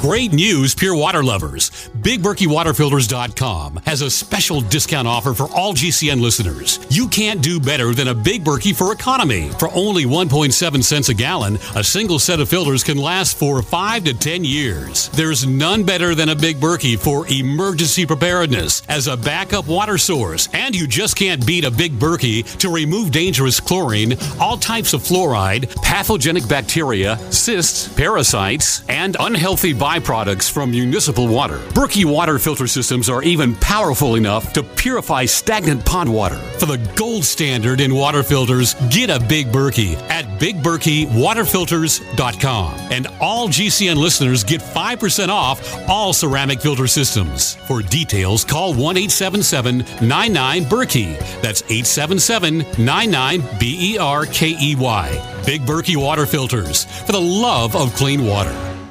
Hi, my name is DeRay, suffering from migraines, having Botox injections in my head and neck to alleviate pain, costing $1,500 out of my pocket. I discovered Dr. Ortman and Gentle Touch chiropractic adjustment called Nuka. I'm migraine-free since my first adjustment. Thanks for giving me my life back, Dr. Ortman. I wish they prescribed you instead of Botox. Thanks, DeRay. Putting the bones back in place is only half of the solution. We design a nutritional supplement program the body can handle, actually absorb, providing nutrients, targeting the problem area. Between Nuka and nutrition, we will have you on the road to a faster and more permanent recovery. Look us up on the web at drortman.com or call 952-303-9124. Let us help you feel better faster. Wellspring Spinal Care at 952-303-9124.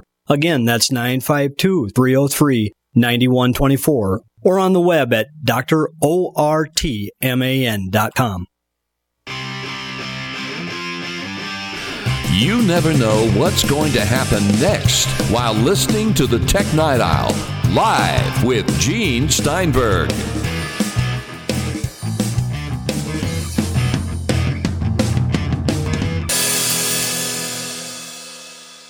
I'm Gene Steinberg. You're in the Tech Night Owl Live. One more segment with Joe Kissel, author of Take Control of Upgrading to Mavericks. And as you said, if you do what's called an in-place update, you're running Lion, you're running Mountain Lion, after doing all the prep work, you launch the installer, let it do its thing. Maybe it takes 30, maybe it takes 45 minutes, an hour tops, whatever. Mm-hmm. And then you're done, and you're ready to get on with your life. You spend a few minutes going through everything, but most of it you just pick up as you go along or finish reading the book. Okay, that's one way. Mm-hmm. But if you're using an older version of the OS, even Snow Leopard, wouldn't you want to be a little bit more careful about the update? Basically, if you're using Snow Leopard, you can still do that. If you're using Leopard, you can't. Leopard requires quite a bit more fiddling because officially Apple doesn't support upgrading directly from Leopard to either even Lion, let alone Mountain Lion or Mavericks, because Leopard doesn't support the Mac App Store. And that's the only way to obtain it. Now, there are ways around this. If you go back as far as Tiger, well, you're going to have really serious problems.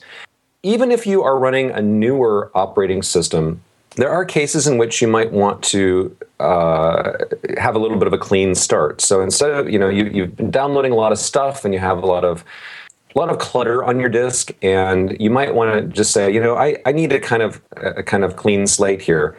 I want to make sure that I wipe out any potential disk errors and sort of optimize my disk in the process. So what you can do is you can start up from another volume. So you can do a little bit of magic to put your Mavericks installer on another volume, or you can put it on your bootable duplicate. That's really the easiest way. And you boot from that. And then you run disk utility and erase your main hard drive. Just erase it completely. Then you go ahead and run the installer, and you put Mavericks on that blank drive. And at the end of the process, you get basically what is Migration Assistant. You get basically a series of screens that says, hey, would you like to transfer some data from another Mac or a backup? And you say, yes, as a matter of fact, I would. Please transfer it from the bootable duplicate that I just used. And you can transfer over as little or much of your data as you want. This is the key here. So we started by asking, how long is this process going to take? I had a MacBook Pro that's a few years old that had an almost full 500 gigabyte hard drive. And so I did this process on it, and I said, yeah, go ahead. I'm running from my external drive. I erased the internal drive, and I want to copy over everything. It was like something like 450 gigabytes that it copied over. And even over FireWire 800, I think that process took about 12 hours. It was a really, really, really long process. And there's just nothing you can do. You just have to sit and watch it. So there are benefits to doing the clean install. But if you have a lot of data, it can take a super, super, super long time. And that's why I say, you got your bootable duplicate. Don't do that first. Try the in-place upgrade first because it's so much faster. And then if you have problems, well, you still have your backup, so you can always erase your drive and try again with the clean install. I'm the kind of person every couple of years or every year and a half, I just go for it. I clean the internal drive, I erase it, put on a new, fresh, clean operating system and restore from the backup. Now, what I do in my case is I don't worry about how long it takes. I do it in the evening.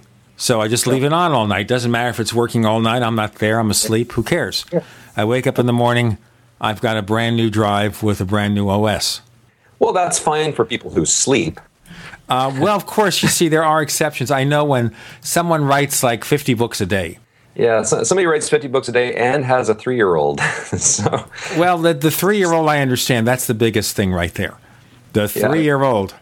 Okay, so now that you're finished with the upgrade, is that it? Just get on with your business, or are there any more steps to follow before you can say, I'm done?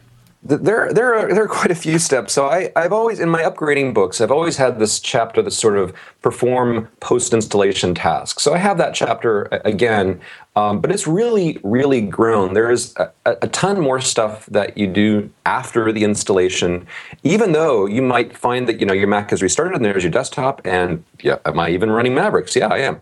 So in some cases, and this is especially true if you're upgrading from an older version of Mac OS X like Snow Leopard, or if you weren't using iCloud before, or in certain other situations like having certain types of older software installed, you may run Mavericks for the first time, and you see like a dozen overlapping dialogues asking you for your password, asking you to agree to certain things, asking you to turn certain features on.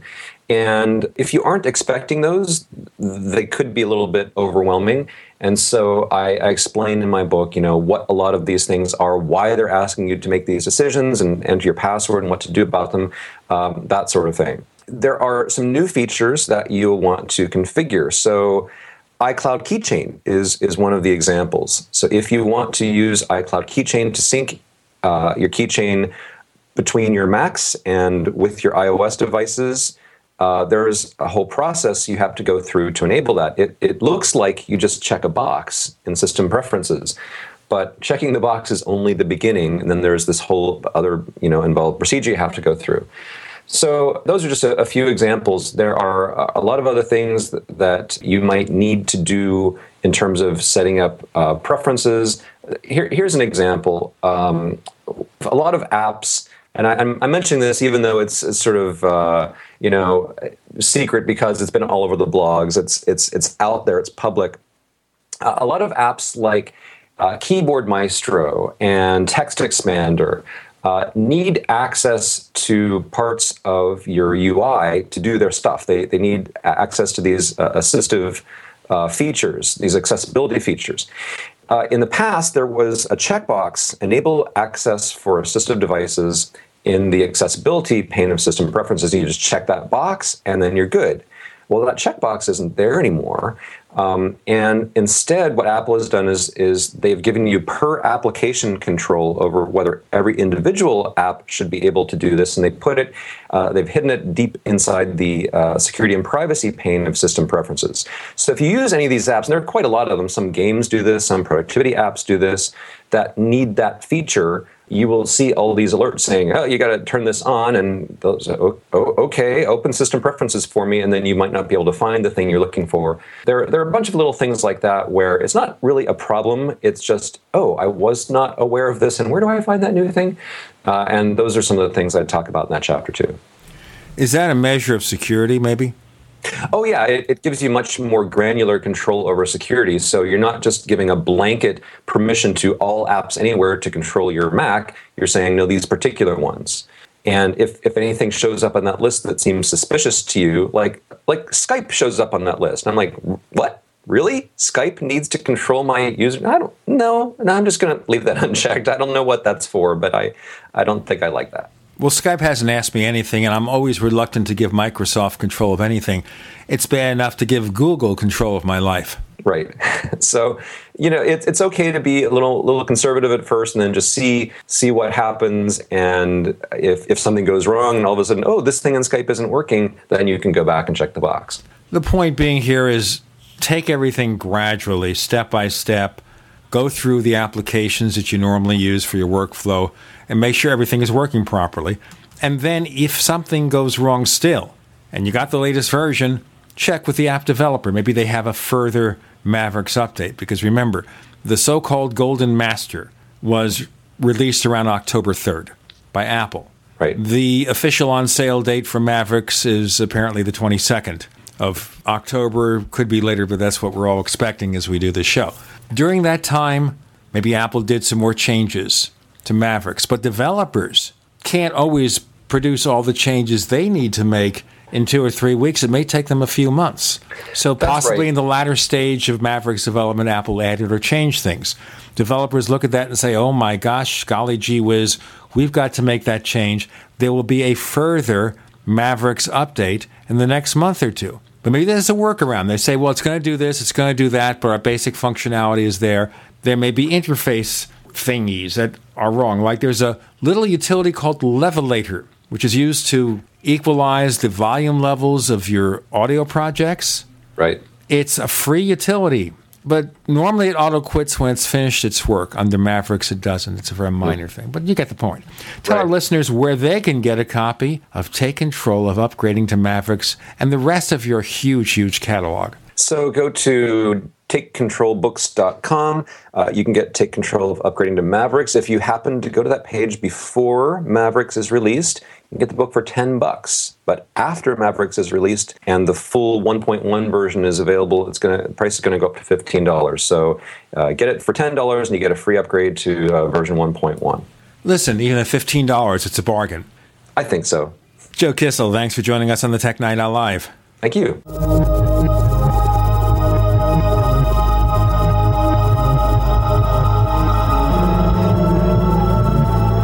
America's #1 source for independent talk radio for over a decade. We are the GCN Radio Network.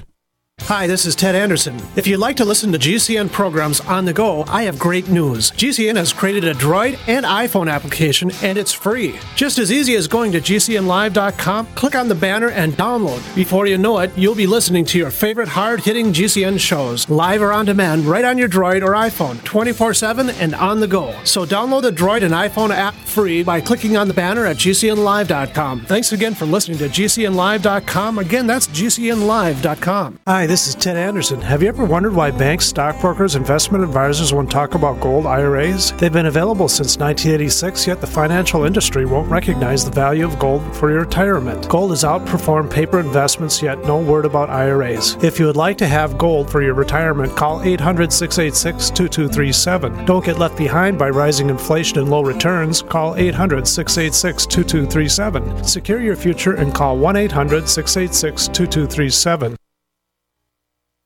These days, so many suffer from heartburn, stomach ulcers, and acid reflux, and most never realize it is the high acidity within the body that causes their discomfort. While selective diet choices can help, AlkaVision Plasma pH drops can really make a change. A few drops added to water can optimize your body's pH level, ridding you of harmful waste and acid, promoting health and restoring vibrance and energy. Healthy pH levels make all the difference. High acidity can also cause depression, insomnia, and irritability. AlkaVision Plasma pH drops bring you vital balance that can be truly life-changing. Alkalizing boosts immune response, reduces headaches and cramping, and even helps prevent bone loss. This is simple science that helps your body do what's natural. Order your AlkaVision pH drops for just $29.95 at alkavision.com, ALKAvision.com, or call 800-518-7615. Alkalize your body. Supercharge your health at alkavision.com. Welcome back to Tech Night Owl Live, where you never know what's going to happen next. And now, it's Uncle Gene. Yeah, it's him.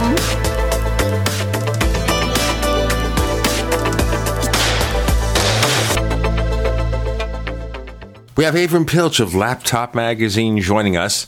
And to show you the kind of dedication I have to the job, because of the time difference, we're recording this at 9 o'clock in the morning, Avram's time, which is 6 o'clock in the morning, my time. So if my brain is not working, that's the excuse. Of course, some people figure with me, my brain's never working. Okay, Avram, thank you for joining us on the Tech Night Owl Live this week. Windows 8.1 is available to download. Is it worth the effort? If you have Windows 8, yes. if you have Windows 7 or XP or Vista, why would you have Vista? I don't think you're necessarily going to be swayed, but if you have Windows 8, it's a free update and definitely a worthwhile one. Tell us about some of the improvements. Well, the number one improvement in my mind is that you can actually have more than one window open in the modern/Metro UI. So you can do a split screen between 2, 3, or 4, depending on your screen resolution, 2, 3, or 4 windows. So you can take some of those modern UI apps and you can actually see more than one at a time. In Windows 8, you could dock one app to the left side or right side and see like a miniature version of it, but this way you can do a complete split screen between a couple of apps. And so they're not in floating windows, but you do get the multitasking effect of having multiple windows open on the screen, which is something that was a serious problem on the previous version. Just as a frame of reference, I'm running an Apple iMac, running a certain operating system that you'll be able to download in just a few days, and I have 8 applications open right now. How would I do that under Windows 8.1? So under Windows 8.1, I mean, basically, you have to launch in desktop mode. Anything is possible in Windows 8.1. Like you can use it just like plain old Windows 7. But in modern UI, which is the UI they want you to use, which is what you get when you boot up and you see the start screen, the way to view more than one app at a time is that you launch one, and then if it's like the browser, you can actually open a second browser by right-clicking or long pressing on a link and doing open a new window.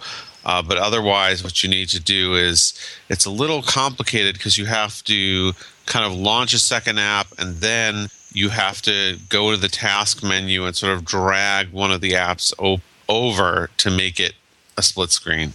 That's a mess. I mean, I'm sure you get used to it. Well, perhaps. I don't know. I have Windows 8.1 running in the Parallels virtual machine on my iMac. I downloaded it yesterday. I will try it and let our listeners know. What other improvements can we look for?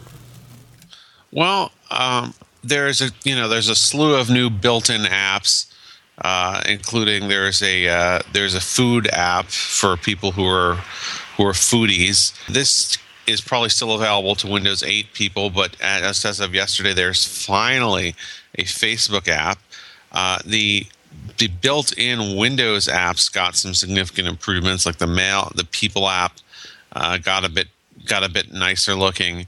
The Mail app got a little nicer,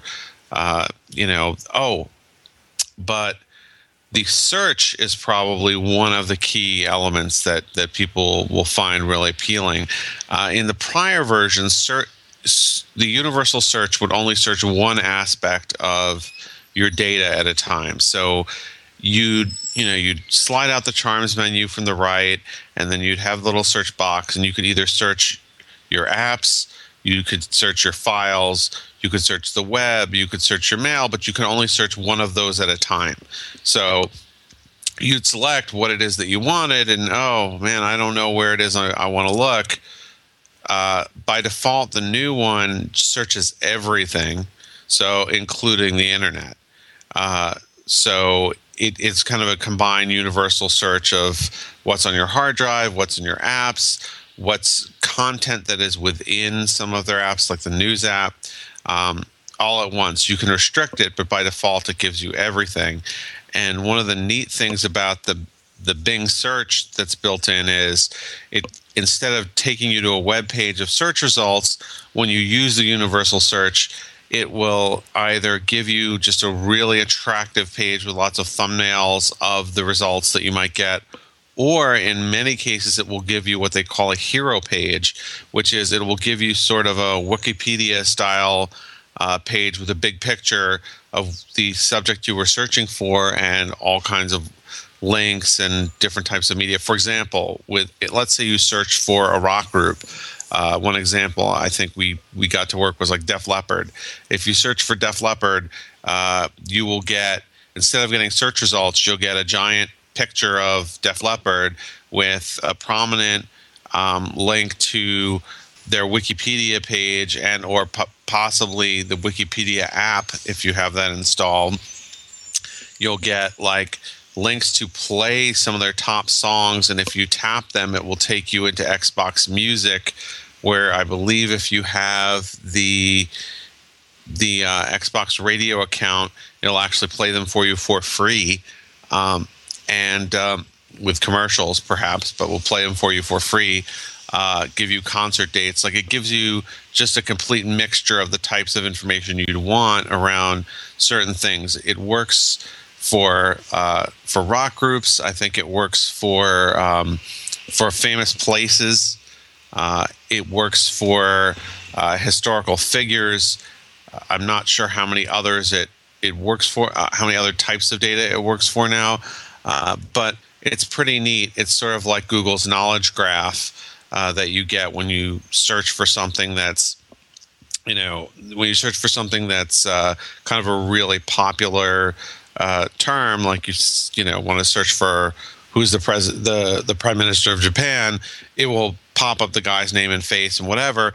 That's how it works in Google. In Bing with Windows 8.1, you get these hero pages. It sounds to me like a lot of these new features are oriented towards consumers rather than businesses. Very much so.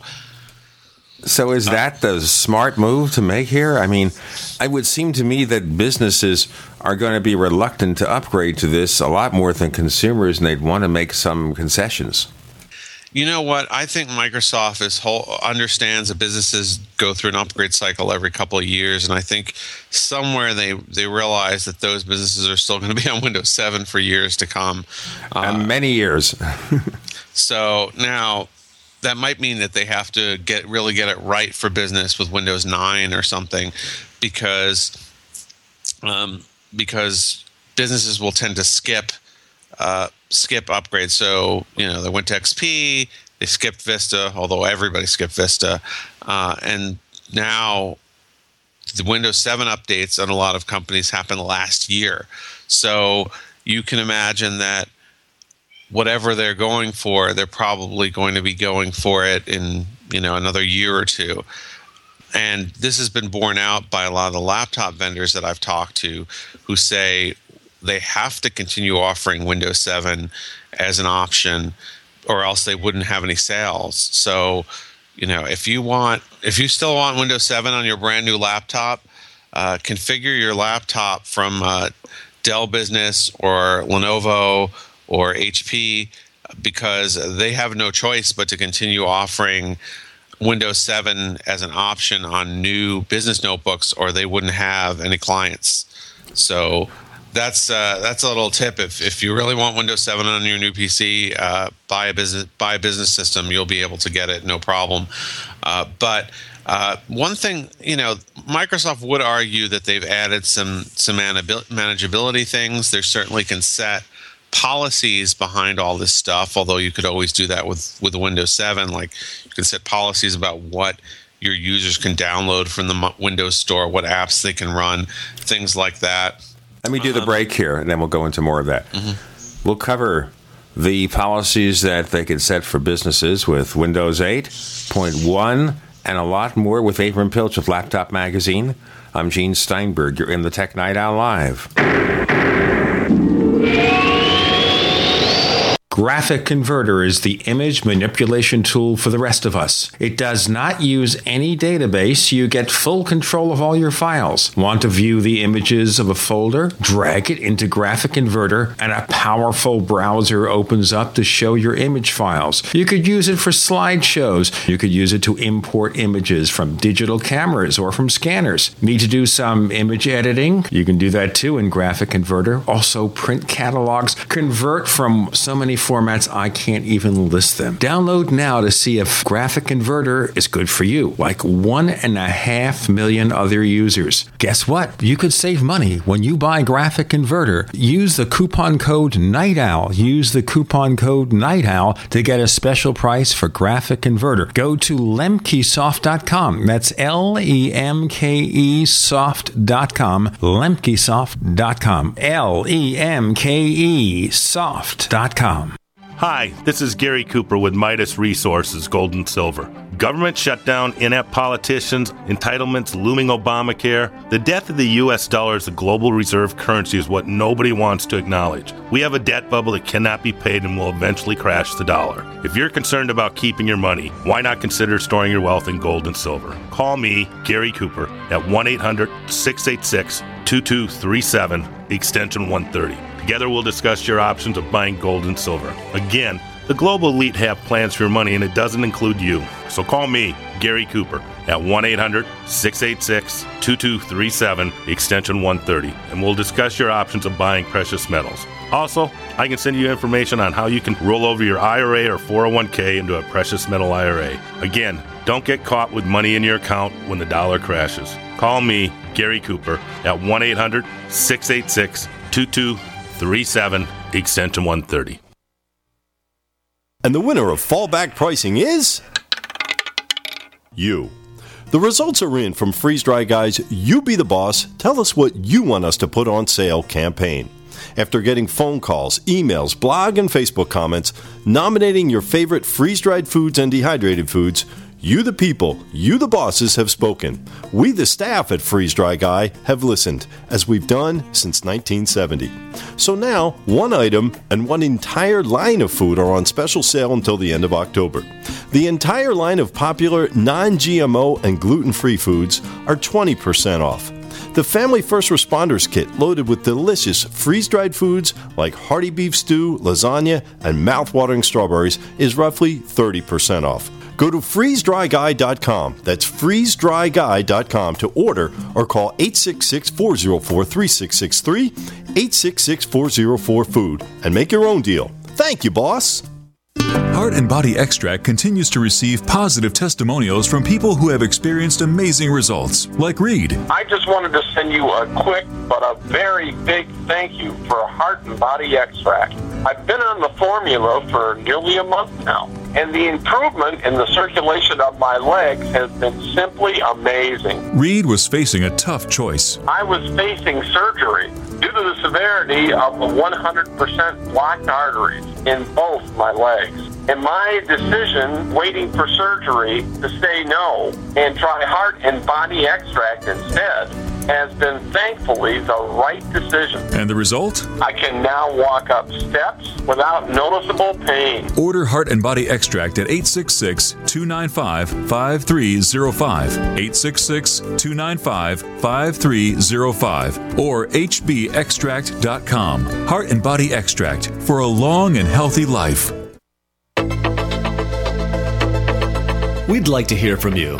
If you have a comment or question about the Tech Night Owl Live, please send it to news@technightowl.com. That's news@technightowl.com. If you'd like to discuss today's show with fellow night owls, visit our community forums at forum.technightowl.com. That's forum.technightowl.com. Avram Pilch of Laptop Magazine joins us. We're talking, first of all, about the fact that the Windows 8.1 update is available for download. So if you go to Microsoft's App Store, it's available on your Windows 8 PC. Is that necessarily true if you're running in a business environment? No, not necessarily if you're running a business environment, because businesses don't want that. So let's say you were a business that had given your users Windows 8 systems. You can stop them from deploying Windows 8.1 on their own. Obviously, that would be a really bad situation because businesses don't want people upgrading their operating system themselves. You know, if you're in a small business and there's no IT, then there's no stopping it. But if they're doing any type of management of your system, they can stop you from doing that upgrade on your own. But I really hope that of the handful of businesses that have bought Windows 8 systems, they will upgrade their users to Windows 8.1 because the split screen mode alone, add in the search, just those couple of things are useful for productivity. And of course, there's the, a lot of people will appreciate the boot to desktop mode as well, although I tend to write that off because there were utilities that would do that in the past. But, one of the features that a lot of people will like is that you can configure Windows 8.1 to boot straight to the desktop. And it has a start button, but the start button does not do what you would think because it doesn't launch a start menu. It just takes you right on back to the start screen. Oh, well. So it's half a loaf or maybe a third of a loaf. There's still lots of third-party utilities out there. We have a whole list of start menu alternatives at laptopmag.com that work under Windows 8.1, and some are free and some cost $5. I personally like Start 8 from Stardock, which is $5. They will take care of this for you, and you'll have a start menu again. So, but it's a shame that you should have to do that, and it kind of defeats the purpose of the operating system. But that option is there for you. Are there downsides in the Windows 8.1 update compared to Windows 8? Not a single one that I've noticed. I mean, if you liked Windows 8, there's no reason you wouldn't love Windows 8.1 because it doesn't fundamentally change the UI. It provides certain options, like the option to boot to the desktop, but that's an option. The option to have the wallpaper behind the start menu behind the start screen look like your desktop, so it looks less like you're moving from one environment to the other because the wallpaper remains the same. Although that's kind of a visual trick, like, wow, you had a picture of some mountains on your desktop, and now you hit the start button and you're on the start screen and all your icons and windows are gone, but gosh darn it, it looks like all the live tiles are floating on the same wallpaper. But you know what? It is comforting it does almost feel like you haven't left the desktop when at least you have the same wallpaper there. So there are things like that are optional that people will like. There's a split screen view that people will like. There's the search thing that I think everyone will like. There's really not a lot of things that you can look at and say, there's nothing that was taken away from Windows 8. Not one thing. But if you were someone who looked at Windows 8 and said, no, I'm not going to do that, is there anything in Windows 8.1 to change your mind, or is it still going to be the same situation? Well, I think some of these features might change your mind. I think that the multitasking situation has improved is a big deal. No doubt that you can, if you are a frequent desktop user, without hassle, boot to that desktop is good. I mean, some of the apps are getting more compelling. You also have to spend, if you're a person who wants to live in the modern UI, and one of my big beefs with Windows 8 was even if you want to live in the touch environment, you can't live there 100%. Because so many utilities were still on the desktop only. Now they move some of the key control panel functions into the modern UI, which is another neat little feature. Still the most advanced control panel functions, you still have to go to the desktop control panel to get them, but certain things like the screen resolution and other types of things that before, were really basic settings and you still had to go digging into the windowed environment, now you can get them from swiping to get the charms menu and hitting the settings button. Another thing, some people, I mean, if you're familiar with Windows 8, you already know how it works, but I think one thing that'll make life a little bit easier for first-time users is that they built a lot more tutorials into it instead of assuming that you just figure it out. When you first launch Windows 8.1, this actually can be kind of annoying. If for people who know what they're doing, it starts as you're working, it randomly points an arrow toward a corner and says, hover your mouse over here so you can see the start button. And it won't go away until you actually hover your mouse over there to see the start button because it wants to show you how to do it so badly. I noticed that I spent a few minutes after downloading and installing Windows 8.1 where it was telling me that, and I wanted to tell Windows 8.1, just shut up. That's a tutorial that I'm going to try and figure out if there's a setting to turn that off, because it is, I mean, it isn't too obtrusive because it doesn't seem to pop up when you'd expect, like right away. It sort of takes its time. But yeah, you know, like who needs those things, especially if you've used Windows 8, you don't need training wheels. Just let me get to it. But I think that they are correct in assuming that a lot of people have not used Windows 8 and that they have issues. So I think, you know, for people who first install it, it's not a terrible thing to give them that kind of stuff. And then, of course, there are features that are under the hood that are kind of a little bit more hidden that people will appreciate. For example, they built Miracast Display into the OS if your hardware supports it, and that's kind of an if. If you go to the share menu, you'll be able to wirelessly project to another screen. Now, of course, that requires that you have a Miracast receiver, of which there's maybe one or two on the market, and that your computers support Miracast output. Although there's a pretty decent chance that if you have bought an Intel-based laptop or tablet from the last 3 years, it probably does support Miracast. But you know, that's something that's built in that hasn't been built into Windows before. So, you know, there are little features throughout that make it a more appealing experience. Again, it's the decision you have to make. Is this going to be the thing that makes Windows 8.1 break out? Well, with the PC sales overall flat or declining, maybe not. So we see it one or two on the market. And that your computers support Miracast output, although there's a pretty decent chance that if you have bought an Intel-based laptop or tablet from the last 3 years, it probably does support Miracast. But you know, that's something that's built in that hasn't been built into Windows before. So you know, there are little features throughout that make it a more appealing. Are you tired of searching for great talk radio? Something more important. Search no more. We are the GCN Radio Network. First came Attack of the Rockoids, and it was a critically acclaimed success. And now there's The Coming of the Protectors. A former military intelligence man is contacted by a space woman in a dream that turns out to be a nightmare because evil forces on her distant planet are planning to conquer the Earth. This is gripping science fiction of the classic kind.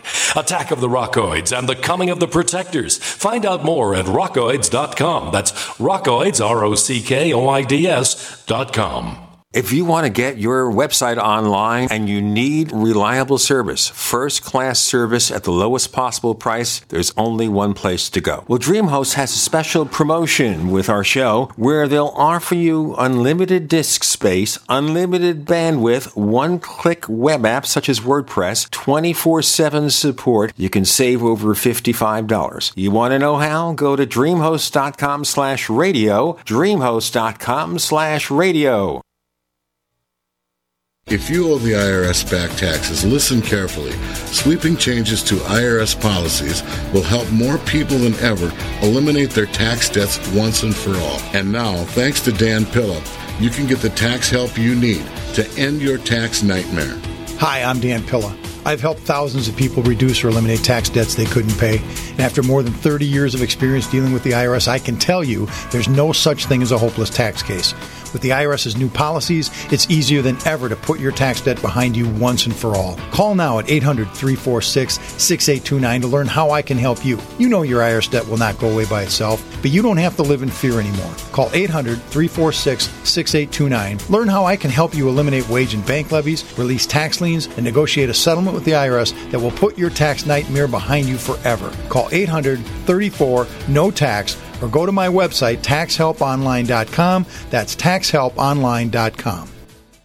American gardeners and fellow patriots, make the right choice with your money, time, and your family food supply. Choose 100% pure heirloom seeds in the Survival Seed Vault from MyPatriotSupply.com. Why spend more? The Survival Seed Vault from MyPatriotSupply.com is only $37.95 and includes 20 varieties of pure, hardy, easy-to-grow heirloom seeds. Yes, only $37.95. That's 70% less than our competitors. You could buy 3 Survival Seed Vaults for less than one of theirs. The Survival Seed Vault from MyPatriotSupply.com includes detailed planting and seed-saving instructions and ships same day. Plus, all orders over $49 ship free. MyPatriotSupply.com is American-owned by patriots like you, passionate about freedom and preparedness. Call now, 866-229-0927. That's 866-229-0927. Or discover more emergency preparedness items when you order at MyPatriotSupply.com. Choose the original. Choose the Survival Seed Vault at MyPatriotSupply.com.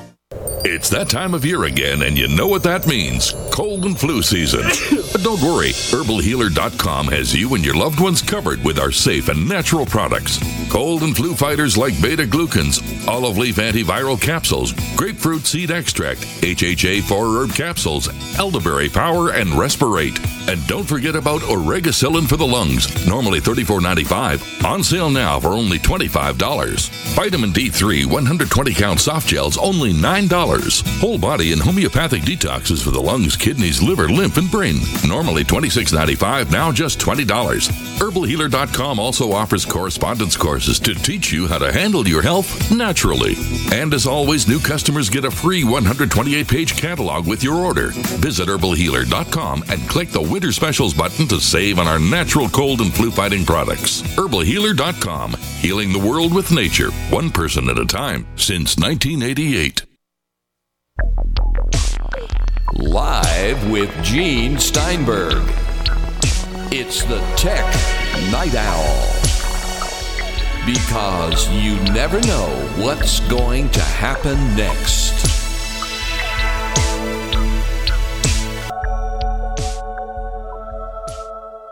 How do you like to be in the browser? How's life in a browser, Abram? Well, I wish it could be maximized. Is that what your wife tells you? All the time. Oh, anyway, I don't know why we're talking about this. It doesn't make any sense. Of course, Abram is the online editorial director with Laptop Magazine, and we started out our first couple of segments with him to talk about Windows 8.1, now available as a free update for those who are using Windows 8. All 3 people can now get a copy. Let's see, it's Bill Gates, Steve Ballmer, and that guy Elop from Nokia that they acquired. We haven't talked since Microsoft made that decision to acquire Nokia's handset division. Is that a move of desperation, or do you think it's a smart one? Well, both, right? It's smart because if they didn't do it and Nokia went under, or Nokia made the probably intelligent business decision to pursue another platform, like start doing Android, that would be the end of Windows Phone. And Microsoft feels like it needs Windows Phone to be kind of part of this ecosystem where you have one platform to rule them all that sort of runs from, Windows 8.1 on desktops to Windows 8.1 on tablets to Windows Phone. And supposedly, although this isn't really true, it's easy to develop apps across the platforms. Actually, not really so. They don't support all the same things, but they're trying to build a unified experience. Certainly, what is unified is that if you have a Microsoft account, you get some benefits from that.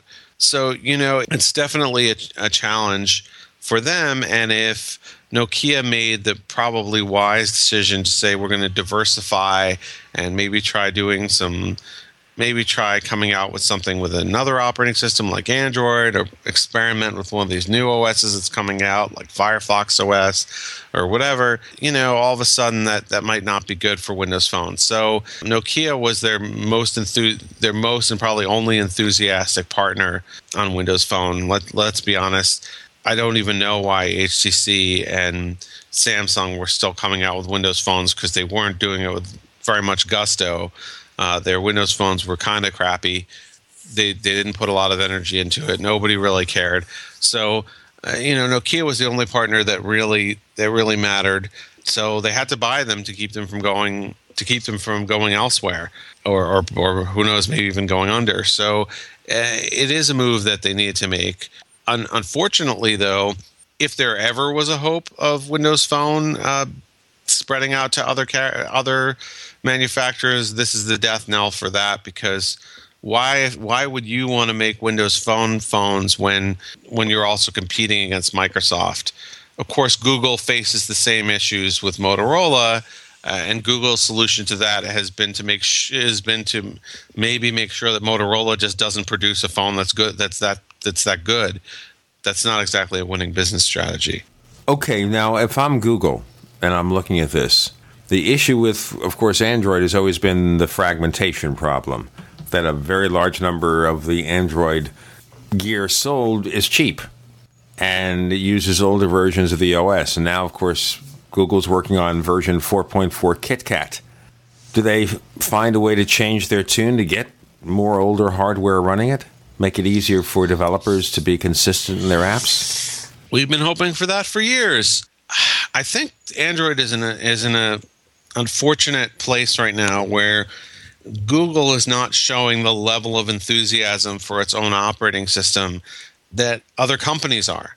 It's after Andy Rubin, who had been head of kind of a founding father for Android, left, and they appointed the guy who was in charge of Chrome OS to be in charge of Android, and that just kind of showed what their thinking is, which is that despite the fact that Android is the most popular mobile operating system in the world, it's growing. It has many, many, many, many hardware vendors using it. It gets many, many activations. It's like a child that they don't want anymore at Google. So they're probably coming out with the Nexus 5 soon. They have come out with the Nexus 7, so they haven't totally given up. They are updating the OS. But if you look at the pace of innovation with Android, it's so slow. And the amount of Android, the amount of attention that Google gives to Android in its publicity and its public materials, it's like an afterthought, which I think is terrible. I mean, it's crazy, but they would much rather that people use Chrome OS, because Chrome OS is, unadulterated Google. There are no partners who can mess with it. So Android's flexibility is why it's popular. The ability to scan it, the ability to do things with it. But then by the same token, the fact that people can modify it so easily is what Google hates about it. So if you look at the operating system in the last few updates, the UI has not significantly changed since 2011 with Ice Cream Sandwich. Even Apple, which is notoriously slow to change, has made some radical changes. Some would not like them, some would like them in iOS 7. The amount of changes that have happened in the last 2 years to Android is minimal. They've added some better notifications. They've thrown in some things behind the scenes, like wireless display support. But a lot of the stuff that they've done, they haven't really done a lot to the core operating system in 2 years. I mean, I guess Android 4.1 Jelly Bean, which came out in like June of 2012, marked some big improvements with the whole Google Now and the notifications. But since then, they haven't done much. I mean, it used to be that Android was radically improved every 6 months. The last few updates to Android 4.2 and 4.3 have been meaningless. So if you look at it and then you go to a conference like Google I/O, which is their developer conference that I went to, and they barely mention Android during any of the keynotes, and they have like half as many Android development sessions as they have Chrome sessions, you realize that, wow, Google hates its child. I don't understand. This is an extremely successful operating system. So, yes, but successful in only one way, which is the number of people using it it's not a giant cash cow for Google. It's the Frankenstein monster. You know, that's very true. I mean, and I understand from Google's perspective, if you look at something like the Kindle Fire HDX, there's like no Google stuff on it, and it's piggybacking off of their core operating system. I mean, they're really not making out. They don't even get their Chrome browser on Amazon's Kindle Fire, so that's terrible for them. And then you look at something like the Samsung Galaxy Note 3 I have in front of me, which, by the way, is the best phone, in my opinion, ever made. And, you know, it has all the Google services on it, but they're like buried in a folder while Samsung services are a little more prominent. So, you know, yes, Google doesn't have as much control of the experience. Some vendors are kind of doing it dirty by not putting Google services front and center on the devices, but still a lot of their services are there and people are using them. So, you know, if they want to discourage the Amazons of the world, they should do something about that. But they shouldn't give up on an operating system that's extremely popular and popular because it is flexible. Maybe what Google should be doing is looking at the ways in which its partners are innovating and try to learn from that instead of just sitting on its hands. We have Avram Pilch of Laptop Magazine joining us. More to come about the issues confronting the Android platform on the Tech Night Owl Live.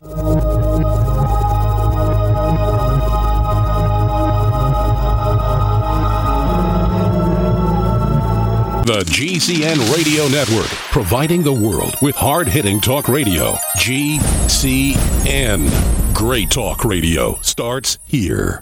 Attack of the Rockoids has been well received by critics and readers alike. It's a thrill-a-minute story you'll never forget. A former U.S. military intelligence officer is haunted by intense dreams about a beautiful woman pleading for his help after a terrible battle in outer space. But the dreams turn out to be true and thrust him into a telepathic love affair with a woman whose faraway planet is intent on destroying the Earth. And now the gripping tale continues in The Coming of the Protectors. It's the second book of the Rockoids trilogy, a galaxy-spanning adventure that pits our hapless heroes against powerful, fanatical enemies that threaten the lives of freedom-loving beings everywhere. Attack of the Rockoids and The Coming of the Protectors. Classic science fiction at its best, available now. For more details, visit rockoids.com. That's ROCKOIDS.com. We all know that Berkey Water Purification Systems are the most trusted name in water filtration. As an authorized Berkey dealer for over 6 years and serving thousands of satisfied customers, the Berkey Guy offers amazing specials for Berkey Water Filtration Systems. The Berkey Light Systems include a set of self-sterilizing and recleanable black purification elements that purify water by removing chlorine, pathogenic bacteria, cysts, and parasites to non-detectable levels and remove harmful chemicals such as herbicides and pesticides. Order the Berkey Light System today, complete with 2 black Berkey elements for only $231, and the Berkey Guy will ship your order free of charge. With the purchase of a Berkey Light, the Berkey Guy is also offering a set of fluoride and arsenic filters for only $39.99. That's over 30% off the retail price. Call the Berkey Guy at 1-877-886-3653. That's 1-877-886-3653. Or order online at goberkey.com. That's goberkey.com today. We live in a complicated society. Stressful issues are always popping up. Have you ever been treated unfairly by someone? Have you ever been overcharged for a repair? Have you ever signed a contract or a document? Worried about identity theft? How many times have you been in those unique situations where you just wanted to call an attorney to find out if you're right or wrong, or what your legal rights are? But every time you think about calling an attorney, what do you think about first? That's right. Who do you call, and how much will it cost? Our friends at Legal Shield have found a solution. With a nationwide network of 6,900 attorneys who average 19 years of experience, Legal Shield's law firms take over 40,000 calls per week helping their members. For less than $20 per month, you can have access to Legal Shield on everything from the trivial to the traumatic. Let Legal Shield stand up for your rights at lsprotection.com. That's lsprotection.com. Or call 855-340-SAVE, 855-340-7283. A little over a year ago, I began to do a lot of research into why, even though I had a pretty good-sized meal, that I was still starving. And my research led me to a well-known fact that most of the soils that we grow our crops on here in the United States and across the industrialized world are almost completely depleted of almost all of the key minerals and trace elements that our bodies need to rebuild themselves, fight off cancer, and be healthy. I then searched out the best vitamin and mineral company out there and discovered Youngevity. The Youngevity products are designed to give you the real nutrition you need, and once you've got that, you don't have to eat as much to be satisfied. I've lost 37 pounds in 2 months, simply getting the vitamins and minerals I need. Check it out for yourself. It's incredible. Go to InfoWarsTeam.com today and order your first canister of Beyond Tangy Tangerine Complete Multivitamin Mineral Complex Dietary Supplement. That's InfoWarsTeam.com. You never know what's going to happen next while listening to the Tech Night Owl, live with Gene Steinberg.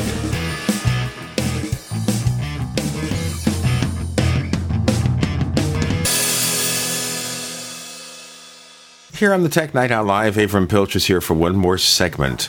We're talking for a few more moments about the problems with the Google Android platform, and maybe we'll get some fearless predictions about the new generation of iPads from Avram Pilch of Laptop Magazine. Avram, okay, so you were suggesting here that maybe Google needs to get more feedback from its manufacturers who are building that gear and maybe learn some things from them? Well, they could learn a lot from the modifications to Android that Samsung, LG, and HTC are making. I mean, some of the things that they've done to say, there are a lot of people who are snobs and they don't like, say, Samsung's TouchWiz skin, but you know what? It offers a lot of key features that really should be built straight into Android. For example, the ability to do split screen multi-window mode. That's something that's really sorely missing from Android, particularly now that you're seeing Android move into laptops and all-in-one desktops. This is a trend now. We are seeing full-fledged, small laptops come with Android on them. We actually the other day reviewed a giant 21-inch all-in-one that was running, made to be your family PC that was running Android. That must be making Microsoft freak out.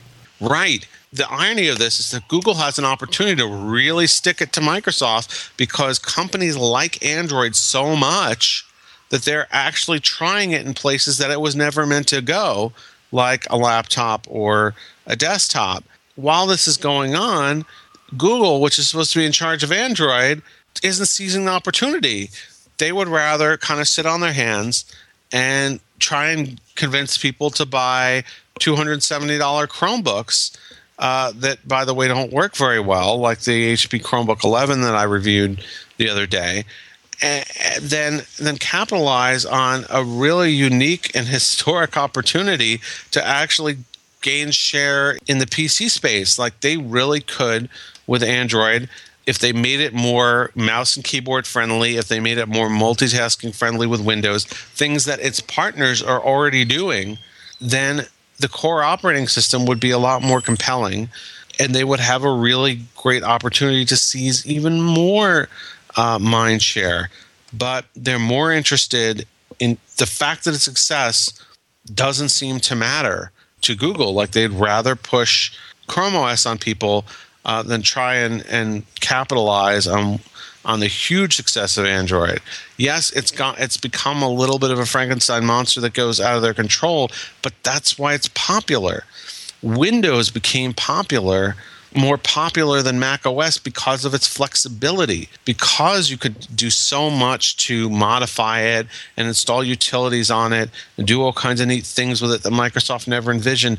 That's why Windows was popular. It wasn't popular because of sandboxed apps. And people are taking the wrong lesson from the success of the iPhone and the Apple App Store. Google is taking the wrong lesson. Microsoft is certainly taking the wrong lesson. This is kind of a unique situation. In general, open works. Closed does not work. It only works for Apple. Yes. Speaking of Apple, okay. Now, many of our listeners will be aware of what Apple's announcements are, so anything you say now will be proven possibly untrue by the time listeners hear it. But let's have some fun with that anyway. So on the 22nd of October, Apple holds a media event in San Francisco, ostensibly to introduce the new iPads. Any surprises to be expected from the iPad and the iPad mini? I can't really imagine. Honestly, I think it's going to be a pretty boring event. Unless they roll out something that is not the iPad and the iPad mini. There's some, talk going around of maybe seeing some new MacBooks come out, but even those would not be a real surprise. Unless they roll out like an iWatch or a new Apple TV or something that's a new type of product, we're not going to see anything too radical because they already updated the iOS operating system. So people know what to expect from the software. So what are we likely to see? We're likely to see a new iPad mini that has a Retina display, which anyone could have predicted because the last generation didn't have it, and everybody expects a Retina display. We're likely to see the new 64-bit processor, in the 9.7-inch iPad, and we might see a fingerprint reader like the iPhone 5S had. None of this is particularly radical change. It's all very predictable and expected. Maybe we'll see a bump in the cameras on these things, but I don't foresee anything that's really that surprising. I think these things are going to be, just iteratively better than the prior generation, not radically better. And I think after this event, people are going to be having the conversation that we've been having for, ever since Tim Cook took over Apple, and maybe one that's a little unfair, but they say, the magic is gone because they didn't invent some new whiz-bang feature. But Apple doesn't do that very often, like every 3-4 years at the minimum. Right. So I think these are going to be iteratively better. People are going to buy them because they're Apple and because they want the latest generation and they're a little bit better. But, I don't think they're going to go down in history as like a really radical change, like when they introduced the first Retina display or, it was the first iPad or the first Mini. These things are just going to be iteratively a little bit better and catch the iPad series up to some of the changes that they've made on the iPhone 5S. It's preparing everything for the holiday season. Of course, we'll possibly see the new Mac Pro either launch then or introduced for a later shipment. That might be something if you're the kind of person who spends a lot of money on a personal computing workstation. But certainly anything that would come with the MacBook Pro, for example, it would be an iterative upgrade to use the new Haswell chips, more battery life, that kind of thing. Yeah, exactly. So, and not that those things are bad. I mean, look, the last time they upgraded the Air, the battery life dramatically improved. We got something like 11 hours on our battery test on the MacBook Air. That's pretty good. I mean, listen, not every improvement has to reinvent the wheel, particularly when the wheel is spinning very nicely. And that's a pretty good wheel. And OS X Mavericks looks to be a really good upgrade, even though it doesn't look a whole lot different from Mountain Lion. Apple's done things to make it perform better. What I'm hearing by the grapevine, because there is a Golden Master out there and the final version probably will come out on the 22nd, what we're hearing here is that battery life might be a tad better. It doesn't use as many system resources, so it has more effective use of memory. Yeah, I mean, those are the types of things that Microsoft should have done with Windows instead of trying to reinvent the wheel. I think Apple is really, one thing you have to give them some credit for is that they know what works for mobile versus what works for desktop versus what works for laptop, and they know not to mess with a formula that's working. And I think that's what you're going to see at their event. They're not going to mess with a formula that's working. And why should they? Yeah, why should you? Microsoft tried to mess with their formula, and that's causing a heap of trouble.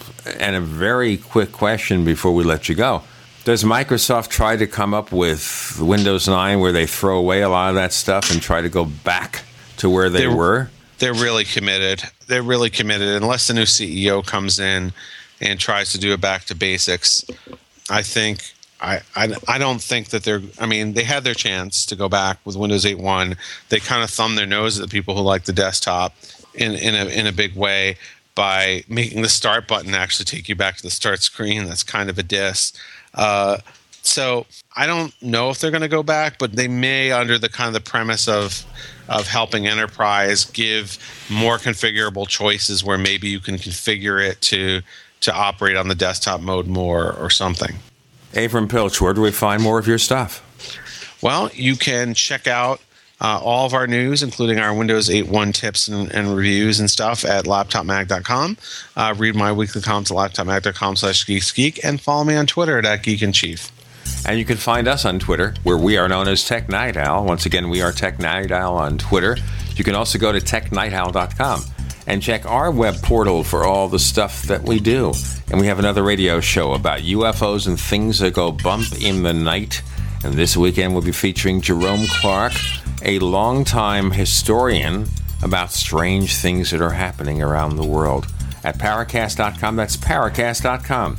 Avram Pilch, thanks for joining us on the Tech Night Owl Live. Always a pleasure.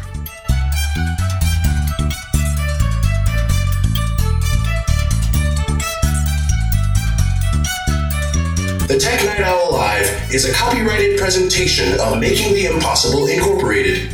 We'll be back next week. Same bat time, same bat channel.